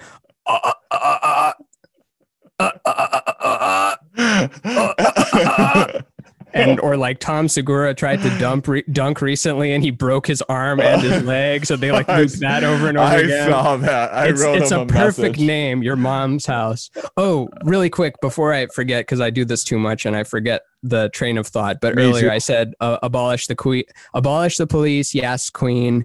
Silence is violence. Yes, queen. Good. I got that out of the way. But I'm serious. I want to know if the protests, the George Floyd and Breonna Taylor or protests during the summer, I'm genuinely curious if that contributed to a rise in COVID, because there was articles saying like, no, it actually made things better. But I know that that's got a bit of bias in it. Oh, and I yeah. wanted to know if it really did contribute or not. Oh, Which, that's if it did, that's great question. because it's the priority. Just making sure everyone knows that. You should talk to Nina about the, that would be a great thing to talk about. That's like exactly her thing. So honest to goodness, it did show that masks were more effective than even scientists were ambitious enough to think. But there's no way that like you're still supposed to like a mask cuts the droplets from going 6 or 7 feet, which also 6 feet isn't a perfect rule either. You aren't just invincible from 6 feet away. And like being in the same space for long enough, it can linger. And so I think going out in any group is a fucking terrible idea? I absolutely do. And it's super hard. Now you've made it a race issue and been like, well, I'm like very much, I'm a huge believer in systemic racism. I'm a huge believer in police, needing better training for better use of force, and there being a lot of people abusing that. I think every cop should have a camera on. I also think it helps cops do their jobs, and then especially if it's on. Yeah, especially when it's on. And then when people do, because there's problematic people during a pickup, and also studies show that when people know that they're on camera, they just behave better too. And so it also limits cops' liability from a he said, she said situation. Did you watch any of them?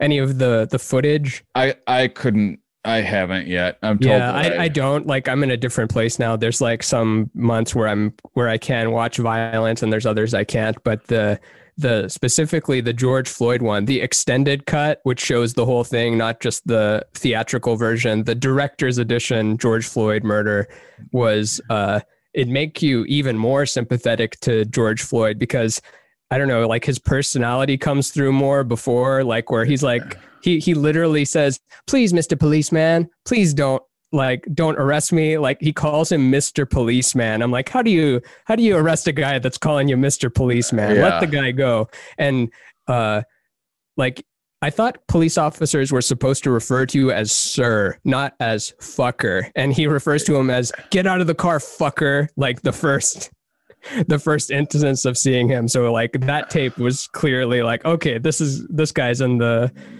clearly in the wrong, no matter which cut you're looking at. But there was some other of those police brutality tapes where there was more of a gray area, where it's presented as he was just walking home from his family, but he did have a knife. He did attack the cop. So those ones, it's like, yeah, I see why the cop acted that way. But specifically the George Floyd one, it was like, oh damn, this guy is clearly a problem. I mean, it would have been a great opportunity to, arrest those. And if they thought it was like jumping to judgment, well, there's like a lot of people in jail for murder or whatever else that like may or may not have even done it. Like, why are we like reserving judgment on someone that like there's video footage and everyone can confirm this is what happened? Let's press charges now and then like see what happens. But yeah, I mean, I think that I think one thing that fueled the fire was that you had the people going with guns and fucking rocket launchers to town halls in April, just able to yell. And so now you're a black person watching. This is what white people get to do. Just go up and scream at a cop wearing a fucking rocket launcher and no one does anything. You're the president who wouldn't have been elected if it weren't for an Obama birther dog whistle, hey, you guys didn't like that there's a black president, did you? And then have that guy encourage those people to do it more. And then when you try to protest, you get fired on. And like, I mean, what happened during the what was that? Who was that guy's name? The LA riots where the guy got pulled out of the Rodney King? You mean the 90s? Yeah. Rodney King. Like, was it a disproportionate response? Yeah, probably, to burn down everything. It probably was a disproportionate response. And we have to, just like we got to know that mandating condoms in a place might mean that less people wear condoms. We also have to know that, like, hey, there's these body cameras that are going to be bringing like lots of this stuff to light, and we need to prepare ourselves for how we're going to like deal with the outrage, because there's going to be outrage. Because if you think like that was bad, imagine what's happening when they're not like in public in front of everybody. Yeah. Wear a rubber if you're going to murder Rodney King or George Floyd. Stick one on. And so that's, it's like this happens, and people riot for a lot of reasons. There's these Nika riots. I looked up the first ever sport riot. I was Nika? Yeah. What's that mean? Nika. I think that was the leader at the time. Maybe. Don't quote me on that. It's funny, whenever you Google something and you don't give it full context, there's always some small tech company that has that name, Nika Business Solutions. And then it's just some shitty website from pre-Squarespace days that's just barely hanging on for dear life. So here's this is like an unfair description, but a hilarious one. Let's do it. I'll always take the hilarious over fair. So this was AD. So this isn't exactly what happened, the way it's characterized in this very brief summary, but this is AD 532. In what is known to be one of the first forms of sports riding, supporters of the chariot racing team Greens revolted against the Bestine Emperor's leader and supporter of the Green rivals Blues, Justinian. And so basically one team liked the Reds, one team liked the Blues, and there was the first ever sports riot. And then it goes on to say, catch this last sentence, at least half of the empire's capital of Constantinople, now Istanbul, was burned by the rioters, and 30,000 people were killed. 30,000. Isn't that funny that on the description, it's like a sports card where it's like the Nika riots, deaths, 30,000, methods, property damage, murder, goals, overthrow Justinian. Yeah. So is that going to be written about riots that we still haven't seen yet today, where it's got the stats on it, number of deaths, methods they use to achieve such deaths, yeah, and why they're rioting to begin with? Yeah, so I mean, I think that we need to be aware that more protesting is probably going to happen if more of this stuff and how to manage it better, because I do think I don't want people burning furniture factories or just a little, maybe not every day, because we need somewhere to sit. Yeah, but at the same time, it's like, well, we're all jostling over what is a priority. And if you look at the data, like, I bet a bunch of people that got together for Christmas and Thanksgiving because they didn't think COVID was that much of a danger, if they would have thought that them doing so would maybe lead to an angry mob burning down one furniture someplace in the country, I bet people would have stayed at home for that cause. The butterfly effect. And so it's like these, I don't know. I don't know what to say about all that. I do know that it's very different than a coup, and it does feel like whataboutisms a little bit, comparing the like what happened with protest riots, whatever you want to call them, with Black Lives Matter this summer. I don't think that I didn't post much of anything like in support. I eventually, by the time like when Biden got elected and like people were like dancing in the street, I tweeted out like, what the fuck are you guys doing? Because I also think that there was plenty of Democrats that were in fact using a mask just as like, a symbol and like as like for the photo only. Yeah. As a Biden like support flag. And then as soon as Biden got elected, we're like, okay, we don't need to wear that. The game's over. He's got a plan. He's got a plan. It's over. And you don't need to convince me that there's people on the left and the right. The reason why I rail against conspiracy theorists so much on my Twitter is, as you're right, I don't have any MAGA left, and I am preaching to the choir. But when I'm attacking conspiracy theorists, I am intentionally poking holes in the logic of people who follow me. I'm responding to what they're coming back to. I'm responding to, because I was you have a documentary about psychedelics, and I would be shocked if it the Q shaman guy. I wouldn't be surprised if he follows me. If he has an Instagram, I wouldn't be surprised at all if that dude follows me. I don't know if this is true with all of them. Certainly with a lot of them, but when they did face recognition, and who knows if this data is accurate, but a lot of them aren't even Trump voters. They're just mentally ill people. Like, they didn't vote for anyone in 2016. Well, I think that was the healthy, fit people, were like the conspiracy, like red pill guys that made it through first. The people in Walmart had just like pulled up lawn chairs to like watch the siege or whatever. And I also think that one thing that we could all bond over isn't going to be happiness, isn't going to be let's all treat one another respectfully. I think that there are ways of figuring out what's objective reality, and then figuring out, like, exploring cognitive biases and seeing what happens in all political parties, because we are all using confirmation bias to validate our own bullshit. We all have motivated reasoning. You don't need to look up what comic is like, whichever comic is touring the most are also the ones trying to dismiss COVID most, And so we all have motivated reasoning. None of our perspectives are going to be perfect.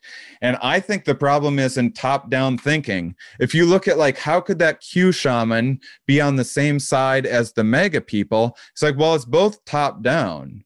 Like, the one dude thinks he's, like, fighting against the lizard people, and the lizard people are like this source. There's some mad scientists and the Illuminati plotting against us all, and the mega people just think they're like fighting for Jesus. And plenty of people have made the case that the SJW and like the political culture is like a form of new religion, where people are saying, oh, everything's culture. It's this top down, no one has any accountability.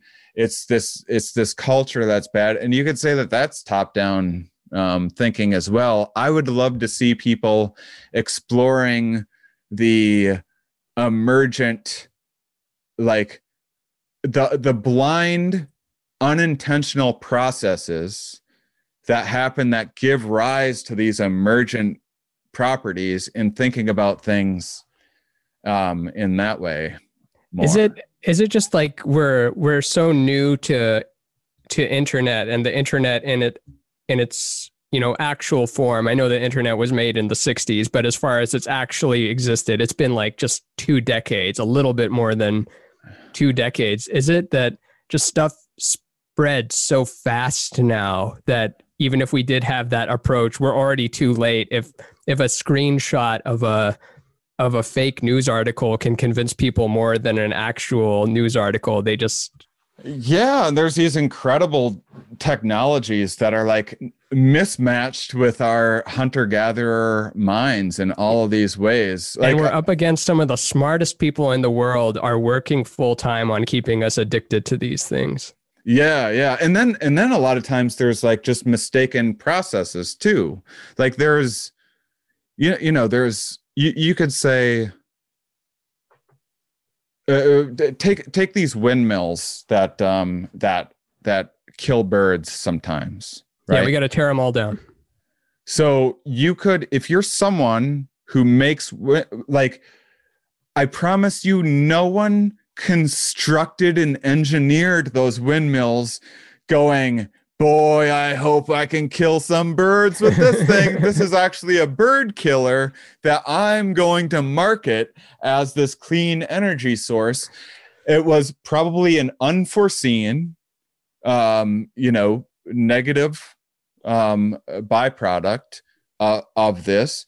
And then it wouldn't surprise me if there was motivated reasoning to play down how maybe these things really are an issue with bird migration, and there are people in the windmill industry playing down the amount of birds that they're killing. It wouldn't surprise me at all if that's the case, and that is like pretty understandable. But to have like some like Donald Trump, who's stripped decades of environmental protections in his short time, to have him be like, these things are killing birds, we should get rid of this. Like, yeah, you don't care about birds, dude. Come on, give me a fucking break. Like, how obvious can like that's plotting. That is having a fucking agenda and just outright lying to people to forward your agenda. But a lot of these things happen by accident. Can I share? Gosh, I feel like I've been talking way too much. Can I share a thought experiment? You're the guest. Yeah, of course. And you're the guest on my show, so that's good. People have already heard about whatever I'm about. Well, I'm just like... Right? I think so. I guess. Message me if you don't know what I'm about. Well, I get in my about head... freedom and Jesus. I mean, I don't want to monopolize the conversation. But so anyway... I'll just insert me telling stories in between. If you talk more, I'll just go in and edit like me saying an interesting anecdote. This is just me getting in my head because that's my MO. You're going to have plenty of opportunity for riffing on this. This is a thought experiment. So imagine here's how I view this instead, and don't put a lot of stock in what the human is in this metaphor, but imagine, so this is a metaphor for like the kind of mismatch that the same DNA that made our ancestors and prepared them for hunting and gathering over the course of 200,000 years is now like an astronaut or a farmer or a podcaster, like the same mostly DNA. A podcaster, mostly a commenter, actually, mostly someone that comments on content. Let's not start with astronaut. Let's start with someone who doesn't make shit. And then the small 1% of people that actually make shit. And then the 1% of that 1% might qualify to be an astronaut. What's that dude Rex, whatever, that like Rex Friedman that tweets stuff or whatever, retweets things. I don't know. That's a weird, he's like an old sports player and he's like rebranded himself as like, wow, this guy digs up the funny videos for a content curator. Those are the best. Fuck people that make content. We need more content curators. Yeah. Like all content people that steal my shit always have more followers than me. Oh yeah. Like the accounts that put their own name over me and then just post a a big variety of stuff they stole, they always have like 1 million followers and a store. And and then they'll be like, hey, hit me up if you know who owns this. Like, yeah, and they've already posted 6 things past it. I wish that, this is why I need to work more on music as opposed to visual stuff, because if you play like a bar of a song that's copyrighted, YouTube just already takes your video down, demonetizes it. If someone steals an image, good luck trying to get that taken away. Well, they might change that. See, that would be something to.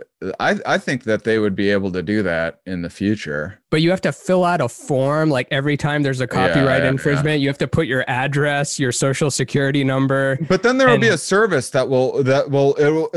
someone will provide a service that will be like, hey, every time you put this instant copywriter, and it's just like the same as posting on Instagram that you would normally. I want blood just built into the button. I want so much blood. I'm very much like I'm like Prince, who would go into record stores and just grab all the bootlegs that he found, and he would just walk out of the record store with bootlegs. And he said he had a team of fierce black female lawyers who were just on your ass if you did anything even near stealing him. Okay, I'm not that far into that. I don't mind if people share it and credit me, but when they cross out my name and then put their name on it, that pisses me off. Oh yeah.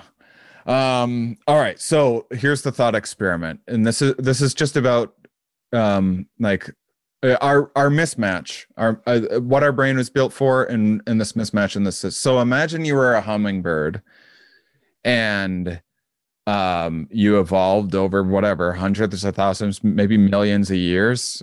I bet hummingbirds go back millions of years. And hold on, I got to drink my weight in sugar really quick, otherwise I'm gonna die. And now someone goes, so you've adapted to go around getting this sweet nourishment, and in doing so the flowers evolved to do that, to lure you in, and you help pollinate, and there's this whole complicated symbiotic system. Flowers are the original thirst trap. Yeah, and you don't know this, you just know the point of life is to go and eat as much stuff out of these flowers as you can and zip around, and you're this busybody.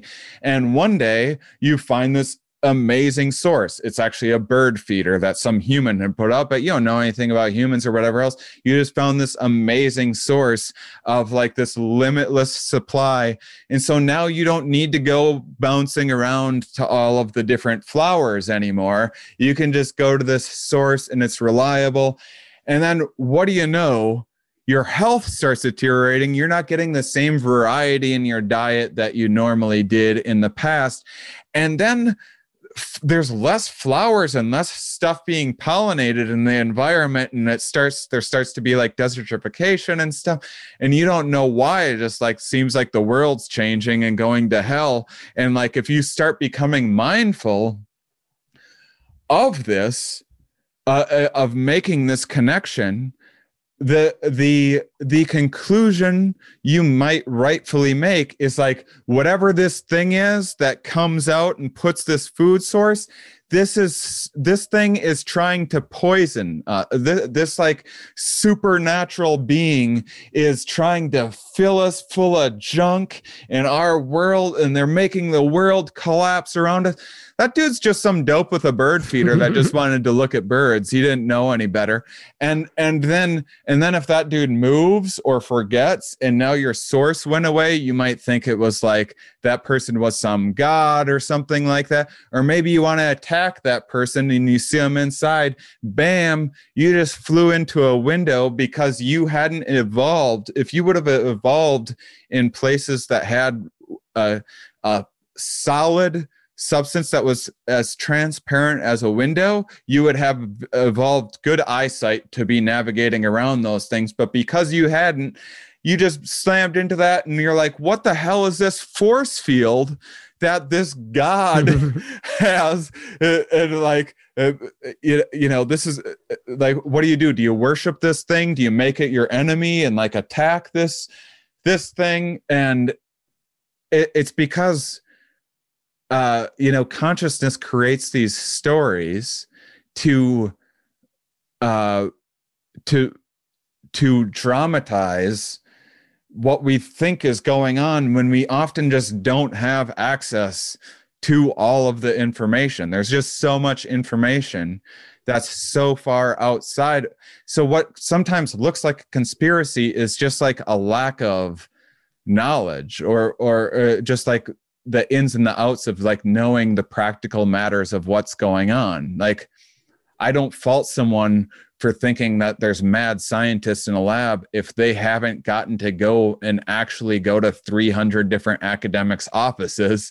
It's like, oh, this is just someone that works in an office. This is like as blue collar of a job as you could imagine. They just know some fancier words that sometimes make people insecure. Yeah. So I think that there's just like these emergent properties, and now we're trying to like figure out, this world that we weren't built for.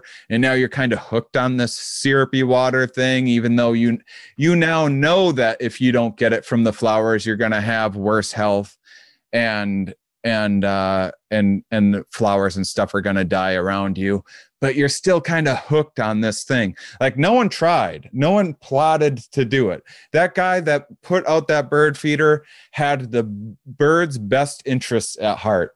And so a lot of time, what scares me is not smart people plotting against us.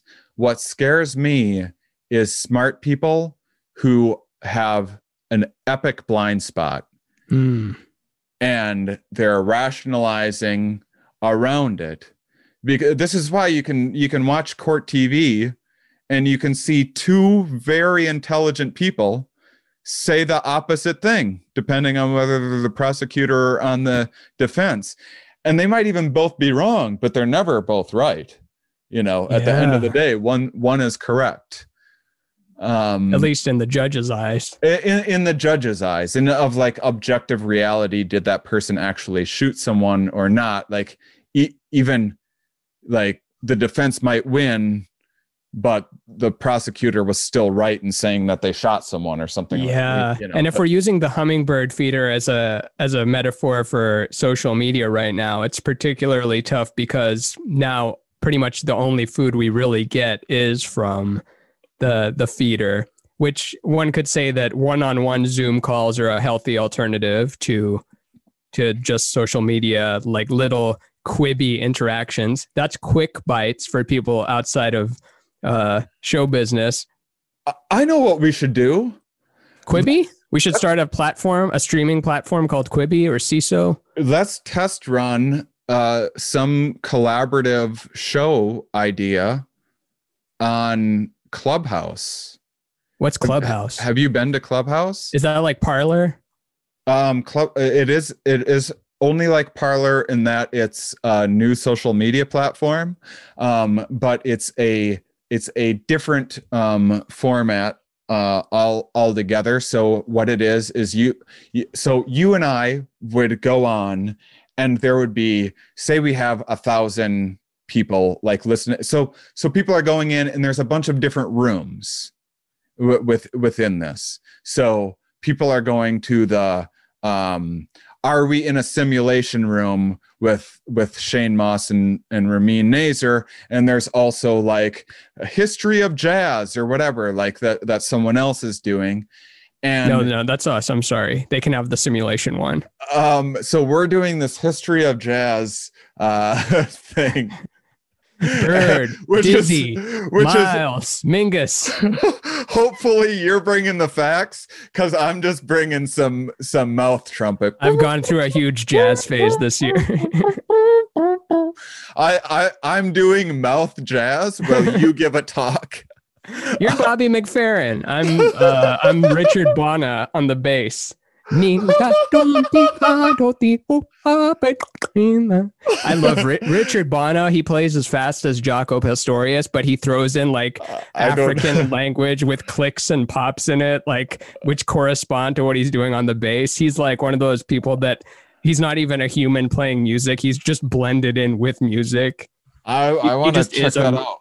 Richard Bona. I think he played with He played with Joe Zawinul later on, and I think he just does his own thing now. And he played with Bobby McFerrin. But I digress completely. So this you is were the trying show. to describe Clubhouse, yeah. So it's us right now, what we're doing, you know, but the difference between this and say, one, it's audio only. So there are people just walking around listening to us have this conversation live in real time. But also, so there's the stage, and we're on this virtual stage, but also anyone in the audience can like ask to be like on the stage, and you invite other people on the stage and stuff. So it's basically like a live podcasting platform where you also are inviting like people from the audience to say they're like, hey, who has a question? And then they and kind of like you can invite people on an Instagram live or whatever. It says it's in private beta right now, so you're part of the beta. Yeah, but I haven't used it much, but I have a cool Peter McGraw Dr. Peter McGraw got me an invite, which is like, I guess there's a limited number and they're worthwhile and people are selling them and stuff to be in on the ground floor, but it's curated. It's super, so it's very like intellectual conversations, but also about like dating and stuff like that. But the clientele it's been marketed to like more sophisticated, and especially they've tried to market to like educated like diversity. So there's like a huge like there's a huge like intellectual like African American black PhDs on there. Yeah. And it would be, I've been meaning to try it anyway.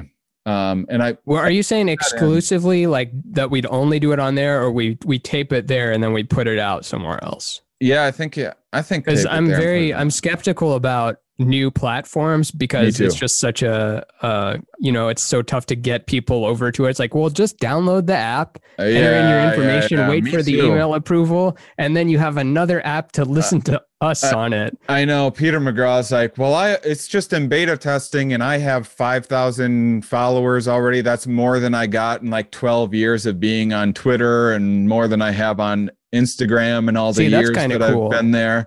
And like, it's a way to get on the ground floor of something. I didn't like the functionality of it that much. But I think that there's something to it, but regardless, anyway, I would like to collaborate with something on something. What do you think we should call it? Maybe we don't have any idea right now. Loved the Joe Rogan podcast, because his show is called Joe Rogan Experience.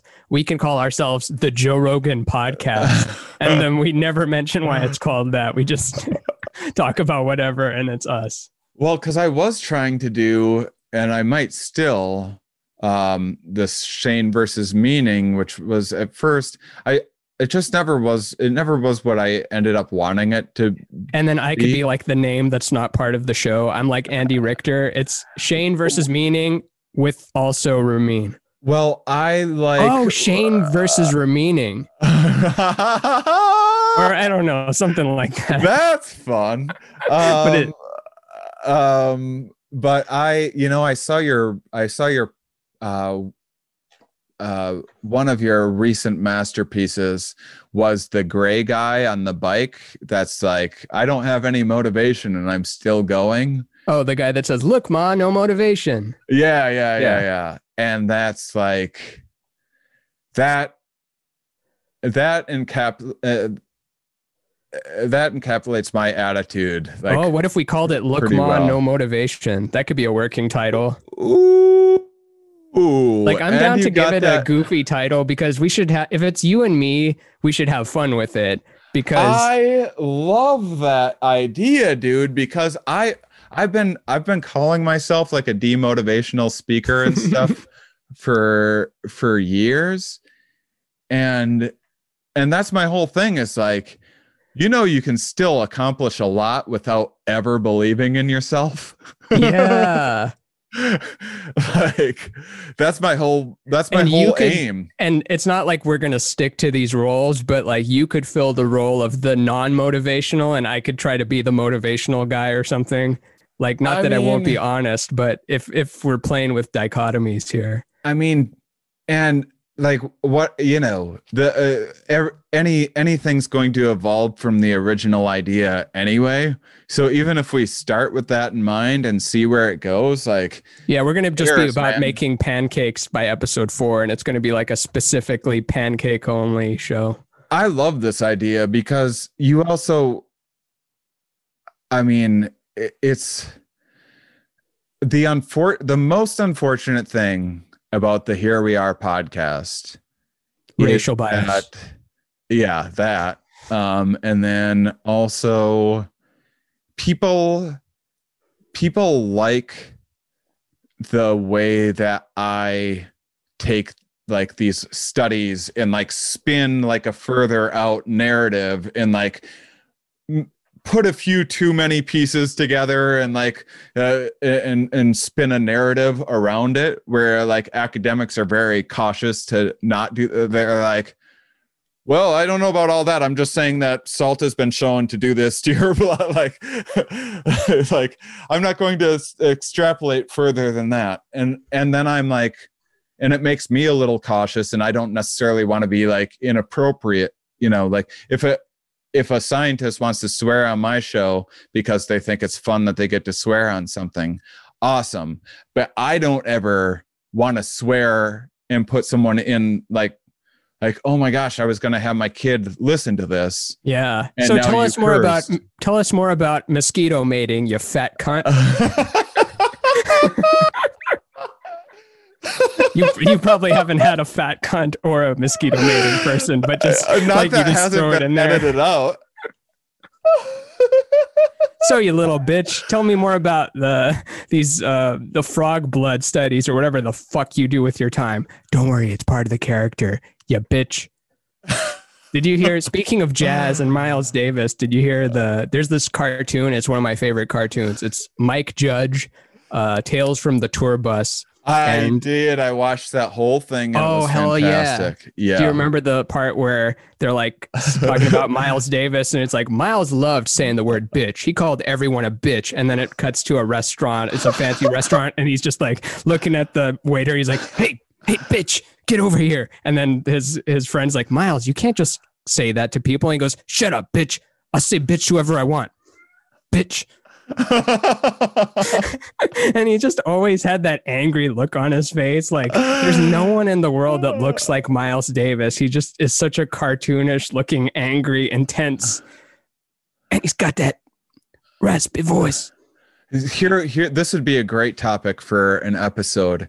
What is something that you notice in yourself that like you're pretty committed to still doing it, but you know you like use the bitch hammer like a little too much, but like you're I say like a lot, I say a lot, but those aren't as cool as bitch. Yeah, I just mean like as character traits, like that's like you know, I can identify when I'm like, oh, sometimes I'm like short fused and like impatient with people, and it comes off as like condescending or something like that, but at the same time I'm not working super hard to correct it. I mean, part of the problem with Twitter too is like people don't get to hear your delivery.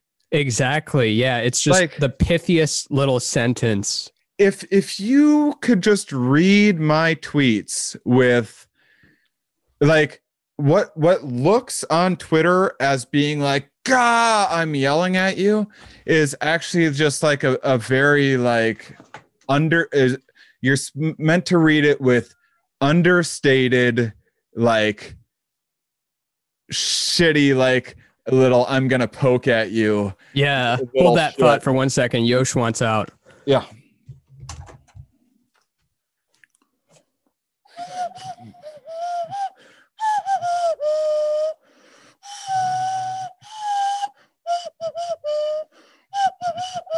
And we're back on the All Jazz Clubhouse.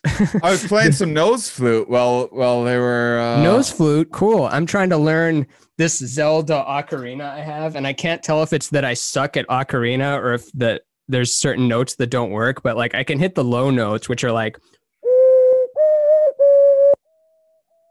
and then the high notes are like,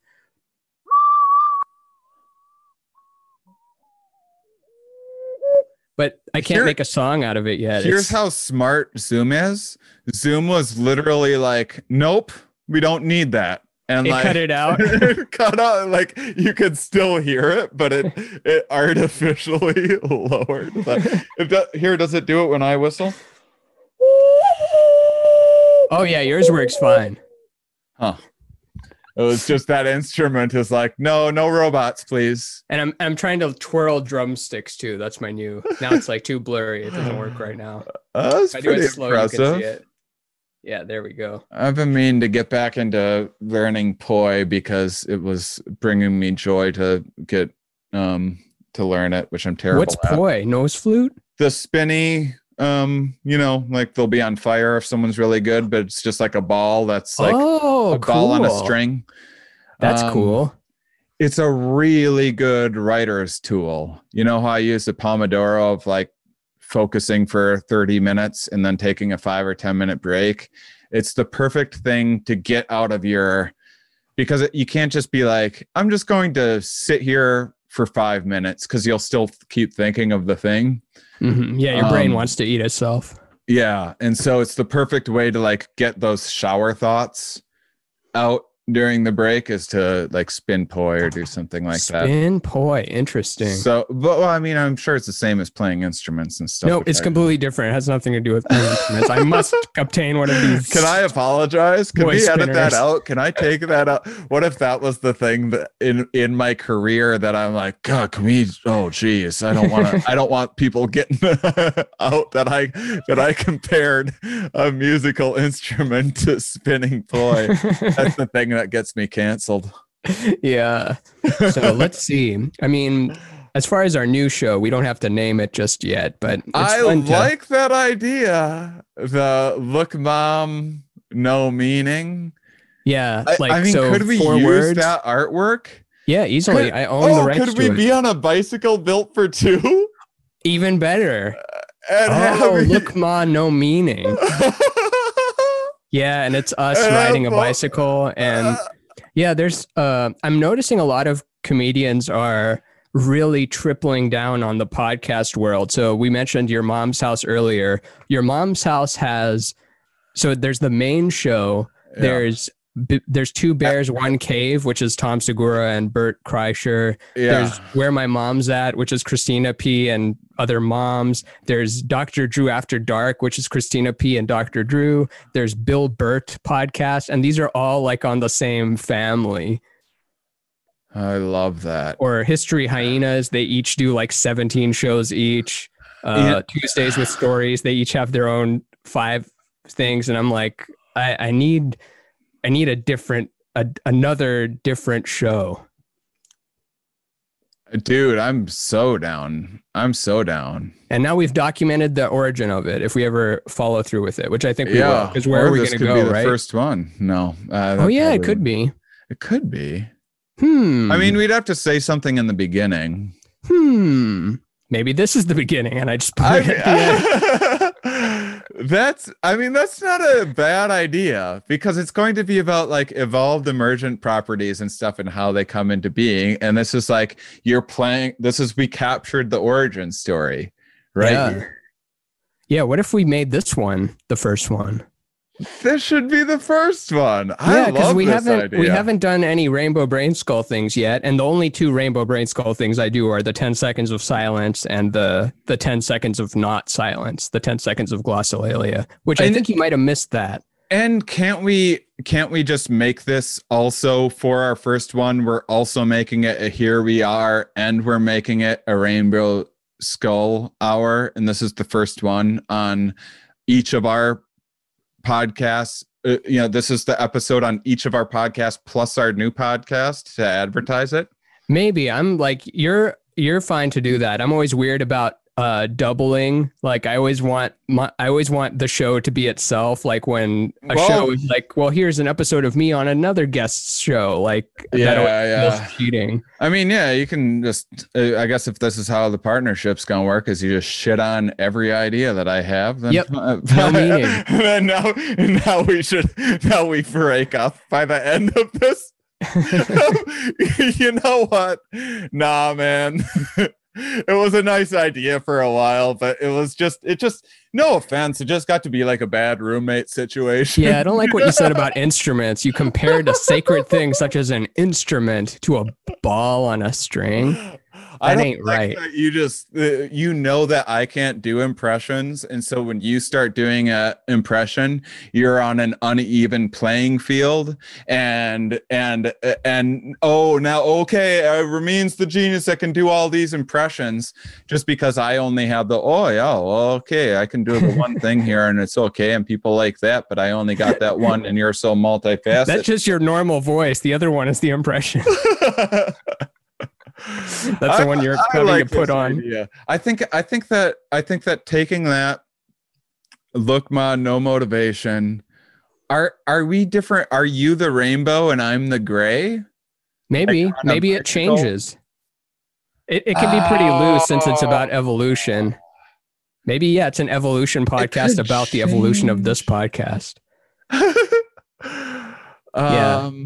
I mean, there's no need to overthink it, because the only reason people would tune in is because they're into what I do, or they're into what you do, or they're especially into what we both do. I think that I bet there is a portion of people that like, there's some people that check into the Here We Are podcast and aren't like rabid fans. And there's people that check into the Rainbow Skull,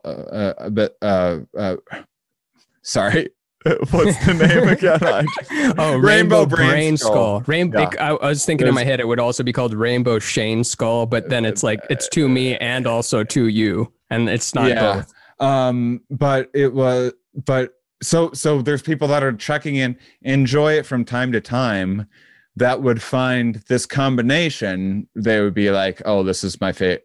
I bet there's people out there that would be like religious listeners to a show that's both of us, that are like check-in listeners for one or the other. Yeah. I really think so. And I mean, this is hands down. I mean, you're the first person I contact all the time when I have a new project and like want to do whatever and collaborate. So it's settled. It's us riding on a bike. It's appearing on. I think so.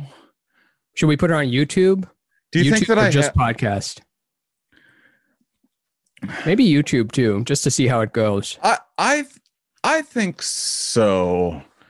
Like, I don't know how YouTube works, and I've been super discouraged by the numbers that I'm getting, but I've also like done nothing to like. Me too. I've just like prayed to the YouTube gods. I haven't like put in the legwork of like, oh, you put in these keywords and stuff like that. Like, I'm really sloppy with that end of things. But like with an accountability buddy, I bet we could do like, dude, the descriptions that you do in the slides in the carousel for the Rainbow Brain Skull hour is like fucking fantastic. Those you mean like, for the podcast, right? Yeah. Oh, okay, yeah. And like that stuff is like, so I'm lacking so much of that. That stuff. Yeah, we just like pick a topic each time or something. Yeah, and we don't even. Oh shit. And we don't have to even stay on. I just knocked over a bottle with nothing in it, and it was my own fault because I was spinning the drumstick and it just smacked the bottle down. But that's on audio. You know what we could do is like, another thing that I like is the like never ending infinite complexity of all things, and like the fractal like nature of like information like expanding in every which direction in every way, and the closer you look at something, the more complicated, like, one question. Oh, I thought you hated that. That's why I got you socks for Christmas instead of the ever expanding complexity of all things. I should have gotten you the ever expanding complexity of all things, not socks. Fuck. No wonder you don't wear the socks. But wouldn't it be great? What if we listened back to this conversation, pulled out some like concepts from it, and like made each of those their own episodes, see where that goes, and then like just keep on doing that, and then like, oh, what from that last episode should we like expand and make its own thing? I don't know. Cool. That could be your job. I'll do the art. I'll do the art stuff, and I'll upload the actual audio and do that mixing. But listening back to it and pulling out concepts, all you. I ain't listening back to anything. I like to just make it and put it out there. Oh, me too. I hate listening back, but I'll do it. If you want to, we don't have to, because no, I'll do it.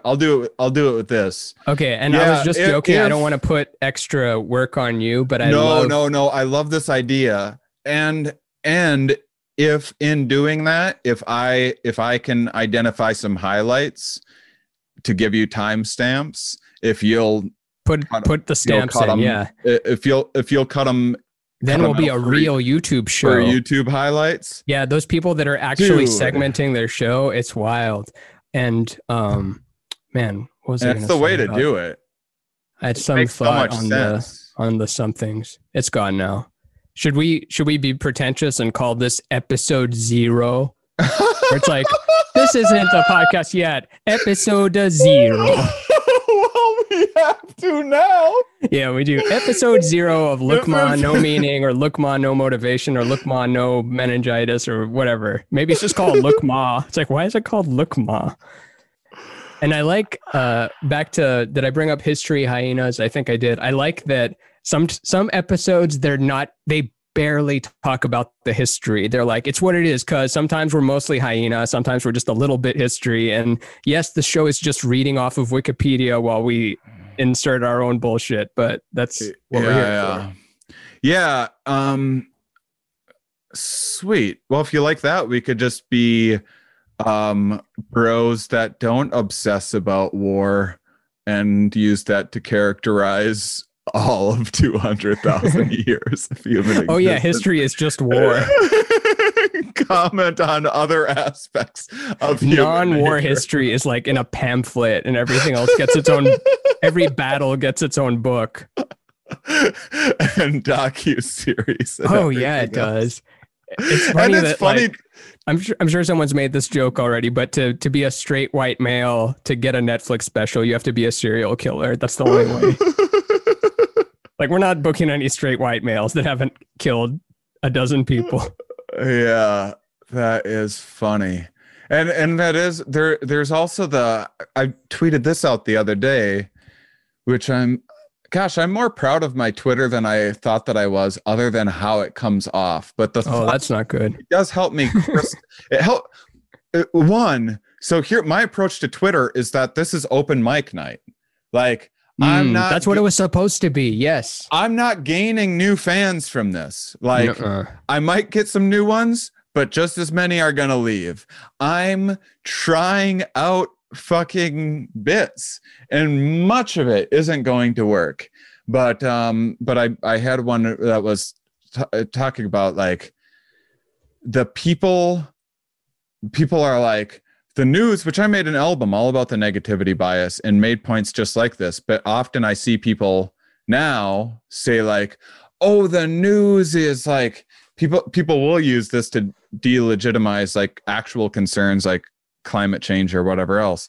They'll say like, oh, the news is just taking these like statistical anomalies and they're embellishing for ratings these like really scary like anecdotes that aren't representative of the just go for a walk, it's nice outside, you won't see a furniture store on fire or whatever.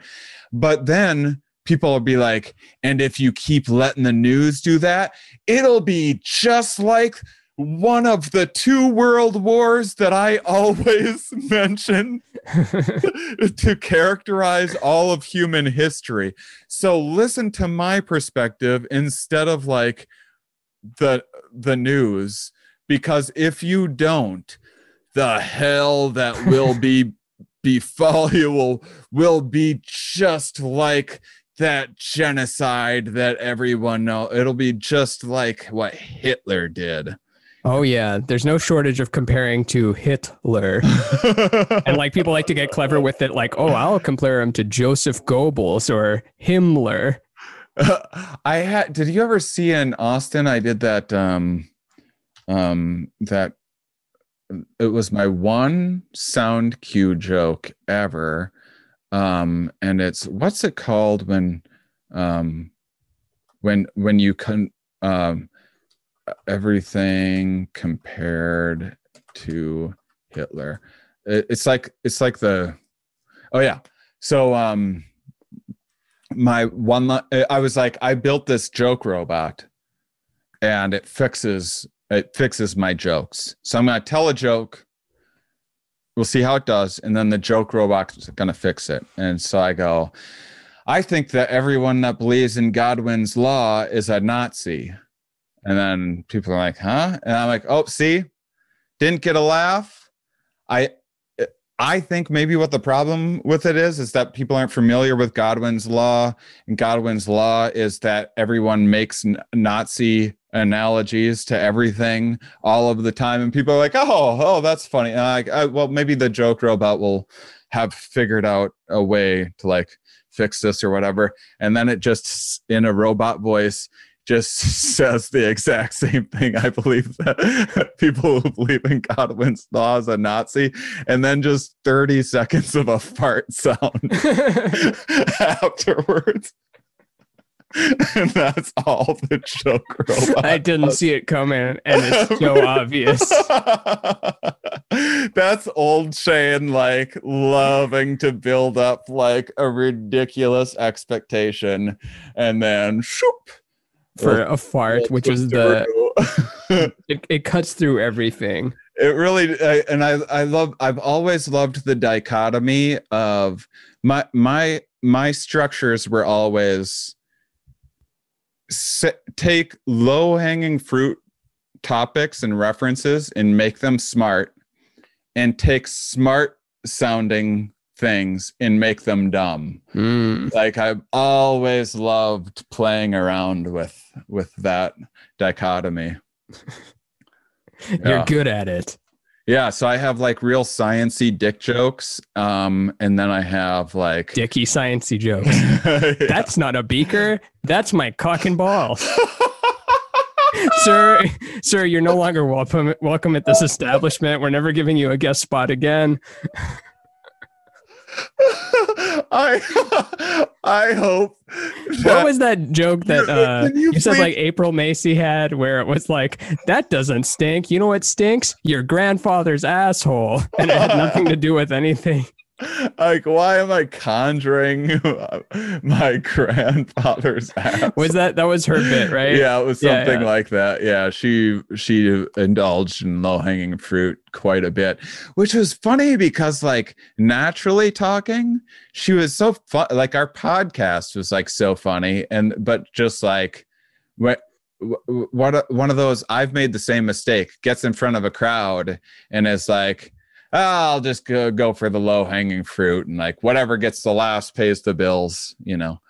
But just to talk shit about my ex for no reason whatsoever. She's a lovely woman.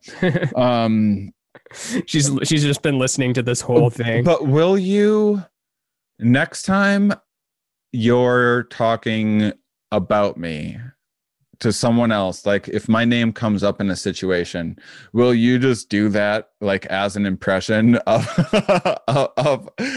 me, of like, have you heard a beaker? That's my cock. fucking fault. See, that's what this podcast has to be about. You bring up like science history, and then I make jokes about beakers being cock and balls as Jordan Peterson. And let's see if I can't do a Michaela yet. I haven't thought about it enough. I'm too attached to science. Like, that's the other thing, is like I love it too much. Like, and I get like this That's like me with big black cock. No, that'd be funny if it was true, though. No, it's more funny when it's not true. It would have been funny either way. You cannot lose with that. It's like there was a fucking apocalypse, and still like the one of the most memorable scenes of 2020 is that black dude. Wait, which one? Heavy set black dude on a bed that's just butt naked with his huge fucking dong hanging out. Oh, I haven't even seen this. Oh my God. How have you not seen that? What's the context, and when did it come out? There's no context. It just got shared a lot. It's just like this, the way this guy looks in this is just like, it's just one of those things that lives in your brain forever. Once you see it. I can't believe you haven't. But you seen said that. you're too attached to science. I'm a little too, like, I notice that I take it too seriously, and like I also, it's not even what happens is, it's not like, hey, I'm not joking around about science. It's that I forget to I get so immersed and wrapped up that I forget to like, oh yeah, and you can like also have some laughs a lot along the way too. I think you don't want your guest to close off. Like you don't want to be too serious, but also you don't maybe if you're too funny and you turn on the joking too much, then they might appear as though like, oh, I'm the straight man here, and therefore I don't get to be myself. And it's a tricky thing. Academics like to make like TED Talk style jokes where like there's a laugh, but then let's be serious for the next 5 minutes and then a laugh. Whereas comics are like, let's be serious for a little bit and then get mostly laughs. Well, I'll tell you, not that I would expect you to listen to Here We Are. I don't listen to anyone's podcasts ever. It's like that's not something I'm proud of. I wish I did. I just like every time I mean to, I don't. Anyhow. Since COVID and since doing things remotely, it's like it's been this like cathartic release of like the buttoned up academic, and they're like way more, because it used to be the case that I would have a conversation with someone. It'd be a great conversation. We'd hit stop. And then they'd be like, you know, when you're saying this, it reminds me of that. It would be like the funniest, most mind-blowing, most incredible. I'd be like, motherfucker, you waited till I wasn't recording. And it's because it's like a little bit like, I'm not sure if I should. That's a little too speculative, or that's like a little bit outside of my field. So I'm going to be careful. And then like those things are now coming out.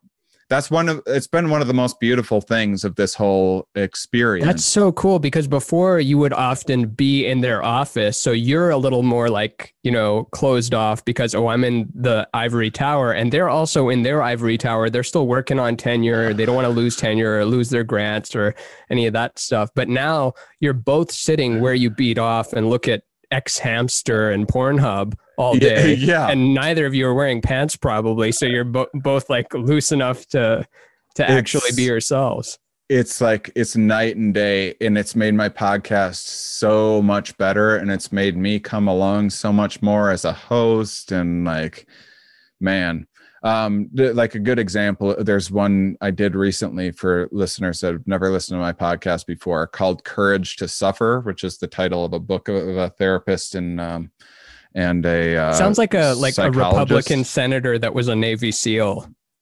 It sounds like one of those types of books. Courage, courage, and then in smaller font, to suffer. it was based on research from both a therapist, a married couple as a therapist, and a psychologist who studied like the psychology of mythology, and they're both. That's Adele the Funky Homo Sapien lyric. It sure is. What was it? Psychology of mythology. Yeah,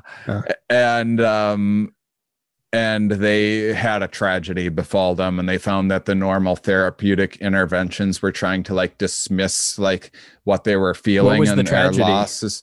Kid? The dude's brother died from something that was then revealed to be a rare disease that he might also have. And then they, from that, realized they might not be able to have kids.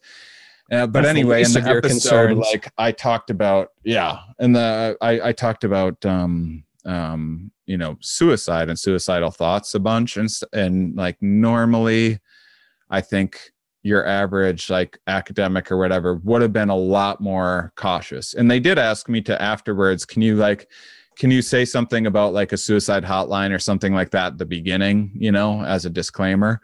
But it was like such an open and interesting and like meaningful conversation that under normal circumstances an academic would have been too closed off to have. And I feel the same thing is happening with families right now. It's just like we don't know how to talk to one another because it's like you were used to talking about the Packers and the weather, and now everyone's getting up to speed on politics and like feeling very like, I don't know what it's like with your family, but we just talk about the virus every time and how like people are being stupid and they don't listen. And That's awesome. Did you hear that California is now number one? It's the number one in cases. I'm like, oh, really? That's terrible. Yeah. So you guys are being safe, right? Yeah, we're being safe. You don't go anywhere, right? No, we haven't gone anywhere in months. Okay, good. Because if you go somewhere, it's not safe. Gotcha. And you shouldn't go anywhere. And then like it's that, but then every week it's Truman Show of the phone. Yeah, that's interesting. And it's funny that I need to get into the Packers or some shit. I need to start bringing up the Packers. My extended family went to a Trump rally like 3 days before the election. Holy shit. And took proud. That's like a different level. Like there's voting selfies. Republican. Oh shit. They took what selfies? Proud maskless selfies and posted on social media, supporting the greatest president the United States has ever had. So I get why he's like, I mean, you understand my tweets a little bit more. Oh no, I have been understanding your tweets fully. And I mean, I get why people like him. I get the charisma and the humor and stuff, but the liking him as the leader and like kind of looking the other way on the bad stuff is, but I mean, it goes back to the tribalism. They like to be part of the tribe. Of the Democrats that voted for Trump, and there was a lot of them, and just like when 2016 or this year, in 2016. Okay. Of the Democrats that voted for Trump, because that's a different Trump vote. I feel like a 2016 Trump vote versus a 2020. Let's mix it up a little bit. Yeah, we'll see what happens. It's all a dumpster fire anyway. Let's add gasoline to it. I remember all of that those fun predictions. Well, they had oh shit, what was I saying? Family Trump photo. Yeah. I forget the point that I was going. Oh yeah. So something like, of the Democrats that voted for Trump in 2016, something like 80%, don't quote me on that number, but it's in that ballpark of that level of highness. Something like 80% of them had seen and watched The Apprentice. 80%. It was like the defining characteristic was that it was very likely that they had watched The Apprentice. And so people are like, I guess this is how business works, which I don't know if you ever saw I saw like half of an episode, and it was like, hey, you 5 people, you want to work for me? Go out and go out and sell hot dogs on the street, and whoever sells the most hot dogs today gets to be my apprentice. And so there's people with like business degrees and stuff. They're like, okay, I'm selling hot dogs on this. It was like a game show. It wasn't like Shark Tank where it's like, oh, these people are going to put money in. They're investing in like a real See, product. I just merged those in my head together. Like when I think Shark Tank and Apprentice, I just figure it's the same show. Shark Tank is pretty dope, actually. It's a pretty good way to understand like some of the decisions that happen in like actual small business decisions, that what they have to do and to innovate and to invest something.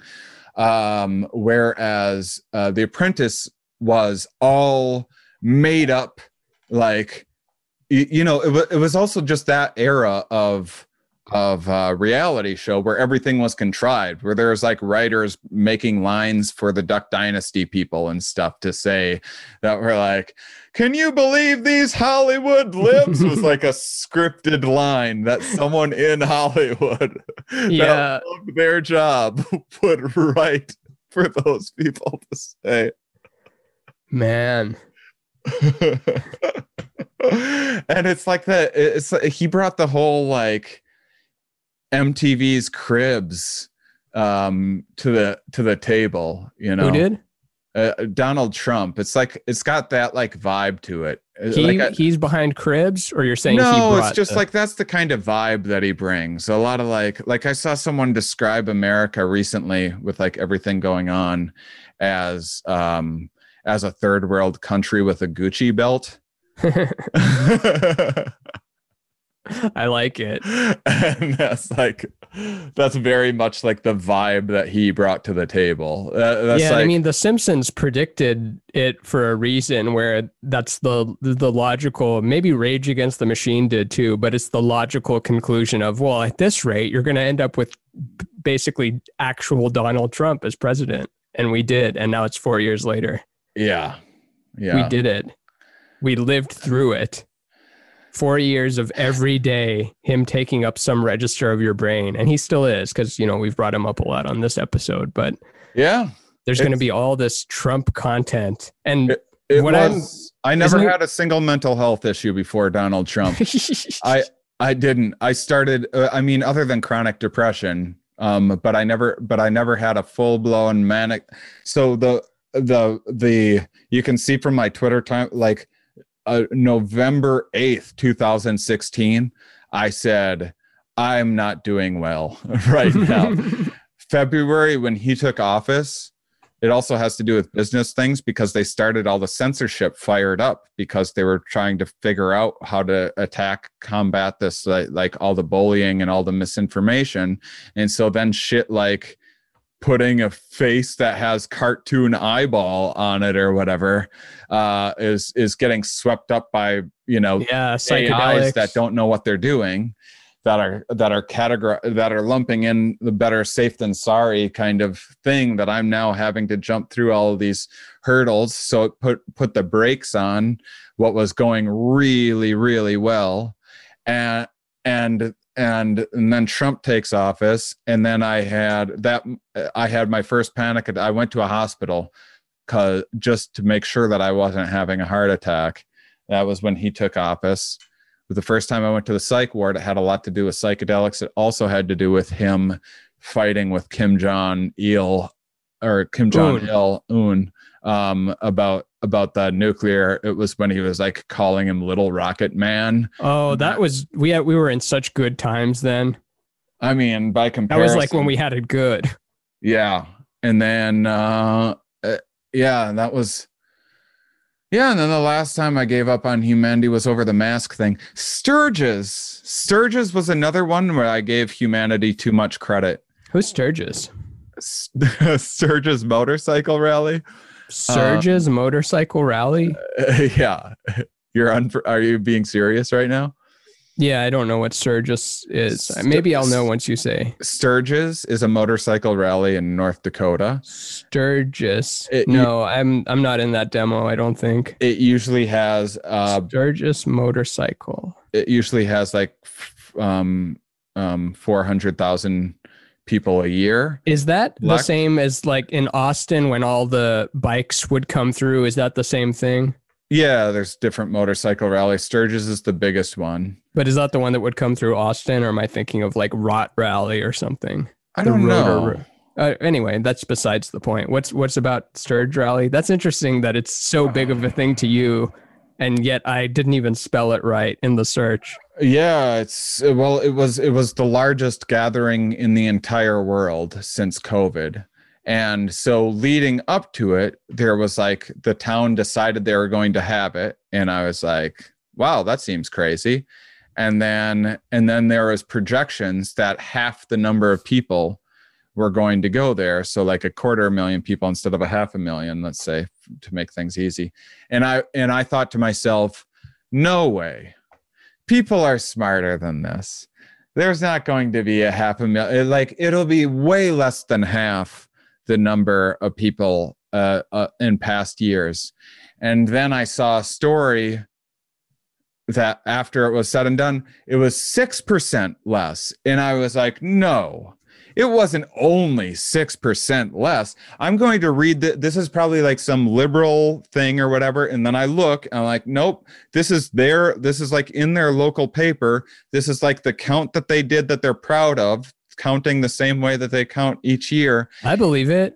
I believe that 6% just died. That 6% already died of COVID. Actually, you know what it was? That 6% was the amount that would normally come internationally. Oh, I thought you were going to say margin of error. So that 6% was the statistical margin. The same exact number of Americans that go to Sturgis every other year went to Sturgis during a global pandemic. Of course. It's not real. And they're the only people that usually wear a face covering. And so to be rebels, this is the 1 year, like they've literally in the past, they've gone to court to not be discriminated against for wearing face coverings. That's hilarious. And then they went there to see Buck Cherry, by the way, was like the headliner. And is that Save Tonight? No, that's the break of dawn. No, Buck Cherry was actually decent. They had I'm on a plane with cocaine. I was going to say, what's the other one? That what was is the Save only Tonight? other. I'm not sure. It's some eagle-eyed cherry or like ass-eyed cherry or something with the cherry in it. Whatever. I was going to say, like, there's not going to be all these bikers that are like, I got to hear Save Tonight, fight the break of dawn. Who does Hey Now, I'm an All-Star? Smash Mouth. Smash Mouth was the main headliner. Oh, yeah, that makes sense. And so this was like, a lot of like Harley Davidson had pulled out and stuff. And usually, so it wasn't even like as good as like by nature of most businesses pulled out of it. It was, and the same number of people still went out of their way and then they were having sneezing contests in indoor bars. And I know that because there was a guy who went to Sturgis that was like, oh, I'm going to talk to the newspaper about like things are getting a little out of hand around here. And this guy was like, yeah, I do think that people aren't taking COVID serious. I take it seriously because I almost died from it.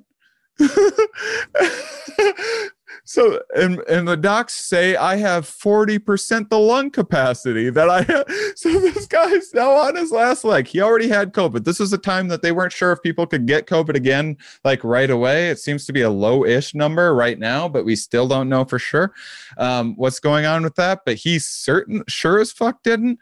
And then was going to this massive thing. And then he was indoors at a bar, and this was the Overton window hadn't shifted as much as it has since this time. This is the very first big gathering like this, and then he went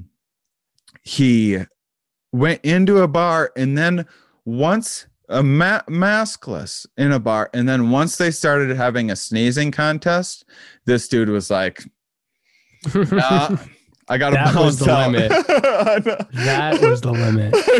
Enough's enough. And then like went and ran to a journalist to be like, hey, write this down. They're getting a little too wild in there. Just so you know, I'm not about No. that. I missed that whole little episode, and that shows that how quick the news cycle moves, where I didn't even take that in. But I will say that I do actively avoid news because there's only so much time in the day, and why would I do that other than to promote some facade of myself that is informed? It's much easier to just be agreeable. Yeah, it is easy to be, but don't you? So you put the same thing on you have a new piece of work and you're putting it on Instagram, Twitter, Facebook, and everything else. See, I view social media as like, hey, Twitter's my open mic, I'm a little shit. And then Instagram is like agreeable Shane, for the most part, is like a really toned down, like happier version of Shane. And then like Facebook, I just don't really use. Yeah. But I mean, like there's the no idea of wrong being way people. there's no wrong way to eat a Reese's, but I do like I try to keep in mind that all of these can go the way of MySpace, and I want to produce stuff that if all the social media platforms went away, I would still have the work, as opposed to like, well, looks like all those tweets were for nothing. Yeah. Oh, like I said, Twitter is not benefiting my career in any way, but it's benefiting my writing in some ways, and some of my stuff is like just cataloging. Like there's thoughts that I'm putting together, and so it's like an easier way. I know I'm not going to look back at my journal, but I will sometimes like go back through like, I wonder what I was tweeting around that time. I had an idea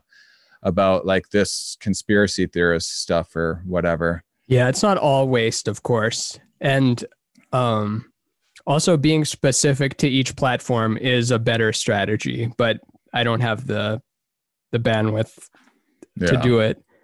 Right.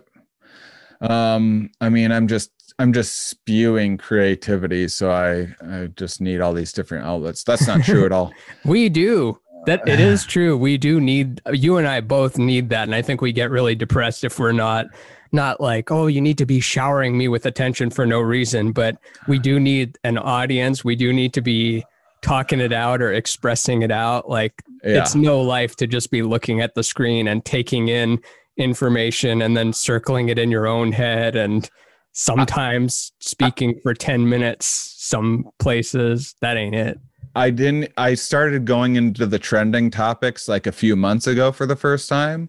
But before that, I don't actually look at Twitter or Instagram. Like I hadn't until COVID ever looked at, I just like put my own thing out there. Like, I don't care who sees it, whatever. I'm not, and I don't do the thing that you're supposed to do. Like, I'm going to retweet my friend and then they're going to retweet me and like all that. I just like, I don't want to get sucked in. Remember Follow Friday? Remember how small Twitter was, where it's like, Follow Friday, follow Pete Holmes, Kumail Nanjiani, Chelsea Peretti, and then they like tweet back like their Valentine's. You know what I mean? Like people were actually doing Follow Friday, and it actually led to people following because it was a smaller group. There's still people that do Follow Fridays. No, they don't. There's we one need to person round them that up. does a Follow Friday, and someone in the Friday recently was like, because I'm in it, and they were like the tides, like it's like this person just has it scheduled that like every Friday, like the same number of people are going to get like a Follow Friday like shout out or whatever. At that point, it's just like you just want to remind those people that you are like exist. Yeah, that's all we can hope for. Well, we've been doing like 3 hours, right? Let's is a perfect first episode. So let's bank it, figure out the permanent name and image, where we're going to put it. But episode 0, here we are. I love it. And it started out as not a show. And then in the middle, we're like, we should do a regular show. And then now we're in the regular show. I love it. So I should we love it. let's pick a day too. Maybe we can do it off air, but like pick a day like what every week, and then if it doesn't work, we'll change it. But if it has to happen every week, then we'll make it happen. Yeah, I would like to maybe get like a couple. So if one of us like gets the SADS and we need to like skip a week sometime, or we can't get the time to work out, I don't foresee that happening. But let's plan on having a day, but let's have one in the bank. Yeah, I'd love to even schedule it on the days that we might have a SAD. So then we have to show up. And maybe we'll just be sad for an hour and be like, well, I just couldn't go on today, and I didn't have the energy to even get in the shower, and shower is my favorite part of the day. And then we become bigger than Rogan for some reason. We're shooting bow and arrows. And I think that I did have a joke about how when I'm a gatekeeper, I'm if you want to ingratiate yourself to me as a gatekeeper in science comedy, you need to obsess over badminton and like, only make badminton references when you're trying to like with your life philosophies. Yeah. I miss badminton. Badminton rocks. But I think that when do people like Monday releases? Is that right? I don't know. Who knows what people like? People like Doja Cat and Lizzo. and the Kamala Harris photo from the 80s. I don't know what they like. We're not what people like. Approaching. That's not a bad name either. What is the name? We're not what people like. We're not what people like. And no, we shouldn't be thinking of what people like. We should be thinking of how do we avoid the people that will hate us. I actually was saying this all of the time on Stand Up Science, like that when someone like clearly like they were there just for comedy and like it was too sciencey to be a show for them or whatever, or they're like upset I wasn't talking about LSD and instead have a biologist or whatever. I would always say to the audience, I'm looking for better fans, not necessarily more of them. Yeah. And it's absolutely like, because you could have had a ton of fans if you just had a regular ass show where you made fun of woke culture, made fun of Trump, or anytime I start having what even approaches success, I will start just cannibalizing my audience of like, yeah. And you might think like, oh, well, you were in a bubble, like no mega follows you. Well, not anymore. Sure. But that's because I've weeded them out. Like I used to be on Bob and Tom all the time. I had like more mega type fans. I had just as many mega type fans, like percentage wise, as like anything else. And I was like, yep, I'm abandoning this, because I went on a tour. I went on a Bob and Tom tour, and I was like, oh, well, that's not what I'm going to perform to. Like even the show like would go well and everything, but like what I would have to do for the show to do well, like no, absolutely I think Duncan's not. doing the same thing in a way. Yeah. Like Duncan went through a period, maybe he still is, but maybe he'd cultivated too much conspiracy-y people, and now it's like, oh man, I've got to thin this herd a bit. It's getting a little wild. Yeah. Because Duncan was all about conspiracies. I think that I don't know what's going on with Duncan, but he is navigating it in a really thoughtful and interesting way. And like, considering like this has been the time for conspiracies, and like every pandemic that's ever happened you can see like, by Dr. Mike's cure-all pill, and like newspaper. There's all these like old newspaper clippings and stuff of like the original snake oil, where it was literally snake oil. Well, that was actually the problem. Is it wasn't snake. There were actually potentially some benefits to actual snake oil. That's the clip right there. And it was just like someone made something that wasn't snake oil, and whoever was making original snake oil actually believed in their product enough to go wrangle a fucking snake and oil it or de-oil it or whatever. Yeah. How much oil do you even get out of a snake? Like, that's someone that genuinely believes in what they're doing. And I believe snake oil will work if you make it your own, because the amount of things that you have to do to procure your own snake oil, make it and ingest it, like the placebo effect of doing all of that shit will probably better your life. Yeah. So go make your own snake oil. That's what life's about to me, is making your own snake oil that you're selling yourself on, that is like benign, but like the narrative will drive you to where you need to go, which is usually a pretty aimless fucking direction, but you just got to keep moving. Self-fulfilling prophecy. All right. So we were trying to end this like 15 minutes ago. So, well, this is a good sign that we have so much to talk about. So what and what I love about different podcasts is like a thing that you do every time on it. So, I mean, how do we say goodbye? Like keep shaking those buns, hon. Because then people listen to the end for that reward of like a ding. Yeah. And then there's like a Pavlovian. Oh, what if we say something like that? Like a meta Pavlovian reference. Keep on salivating. Keep on. Ding. And we say ding. We don't even have a sound effect. We just go, keep on salivating, honey. Ding. And then when they see us in public, we're like, yeah, it's us. It gets tiring that people say it, but I do love interacting with fans. We have really good listeners. We have the smartest listeners. One of my listeners graduated from college.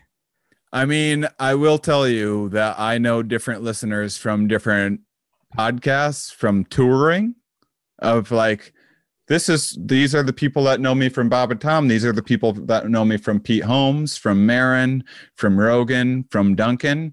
And it's way different. Oh, I forgot Marin loves you. We should have Marin on. That's the only guest we ever have. Just him once. What is this shit? Okay. And to finish my thought on Duncan, I once saw him. So here's a case study. I saw both him and Rogan make this same post in like June that was like, the WHO now says we don't need to do like distancing or something. It was some made up thing. It was a fake news thing.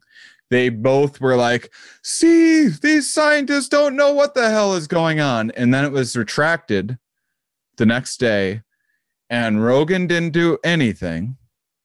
And Duncan went on and said, hey guys, I guess this was retracted. This was me catching myself, seeing the shit that I wanted to believe at the time. Sorry for spreading like bad information. And that is why Duncan Trussell is my fucking hero, because he might be into conspiracies and like, you know, have some buy into like some of the same shit that hooks other conspiracy people. But he also will be like, well, I don't want to be a fucking idiot and wrong. And like, I'll listen to like, what's wrong with this? Like, I'll listen to the reasons why I shouldn't think this and hear it. It's like what Ram Dass says, man. You got to apologize the day after you. So I read some bullshit, man. And I like to apologize the next day, because Ram Dass would call this samsara, which is putting your soul into the perspective of the other person, which is you. That's what's wild about it. So when you're engaged in polyamory, you're literally fucking yourself. And it's beautiful, man. It's beautiful. You gotta try it. I'm sorry. I just went off on a rant there. I'm sorry. I love Duncan. He's so good. You're so good. We're good. We're the goods. We're good. Keep salivating, honeys. Ding. That's going to catch on. I'm going to get shirts made before the podcast's even out. Keep on salivating, honeys. Can we do it at the same time? All right. 3, 2, 1. Keep salivating, Barbara. Oh, wait. Whoop. Wait, is it Ding. keep I'm on gonna say a salivating? random name each time. Oh, yeah. And Barbara's good. because Barbara's good. Keep that's on salivating, right? Or keep salivating? Let's keep on salivating.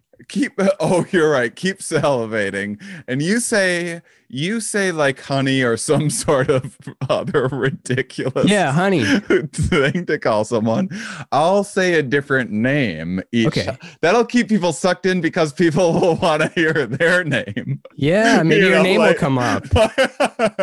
Maybe it'll be your name. Hey, if we say your name on the show, you get free merchandise, 10% off. Ours 10% off select merchandise that day. Hey, I'm a Barbara. People email, I'm a Barbara. Give me that. So you get 10% off the highest margins merchandise we have. We sell drop shipping sweatshirts for $100, which you can get for $90. So keep salivating, hun. Ding.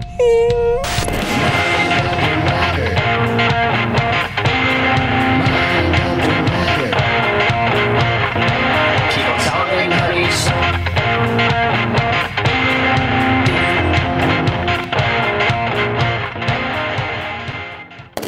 Thanks for listening to episode 0, everybody. Tune in to episode 1 to see us form more structure around the podcast, our plans for the future of the podcast, and see us break down topics such as the subconscious, motivation, habit forming, and where ideas come from, and why that idea gets placed in front of the other idea. Why am I saying this instead of something else?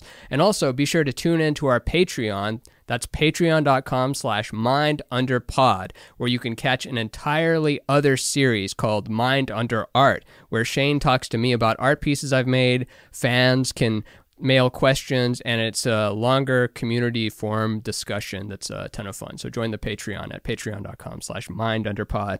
See you next episode.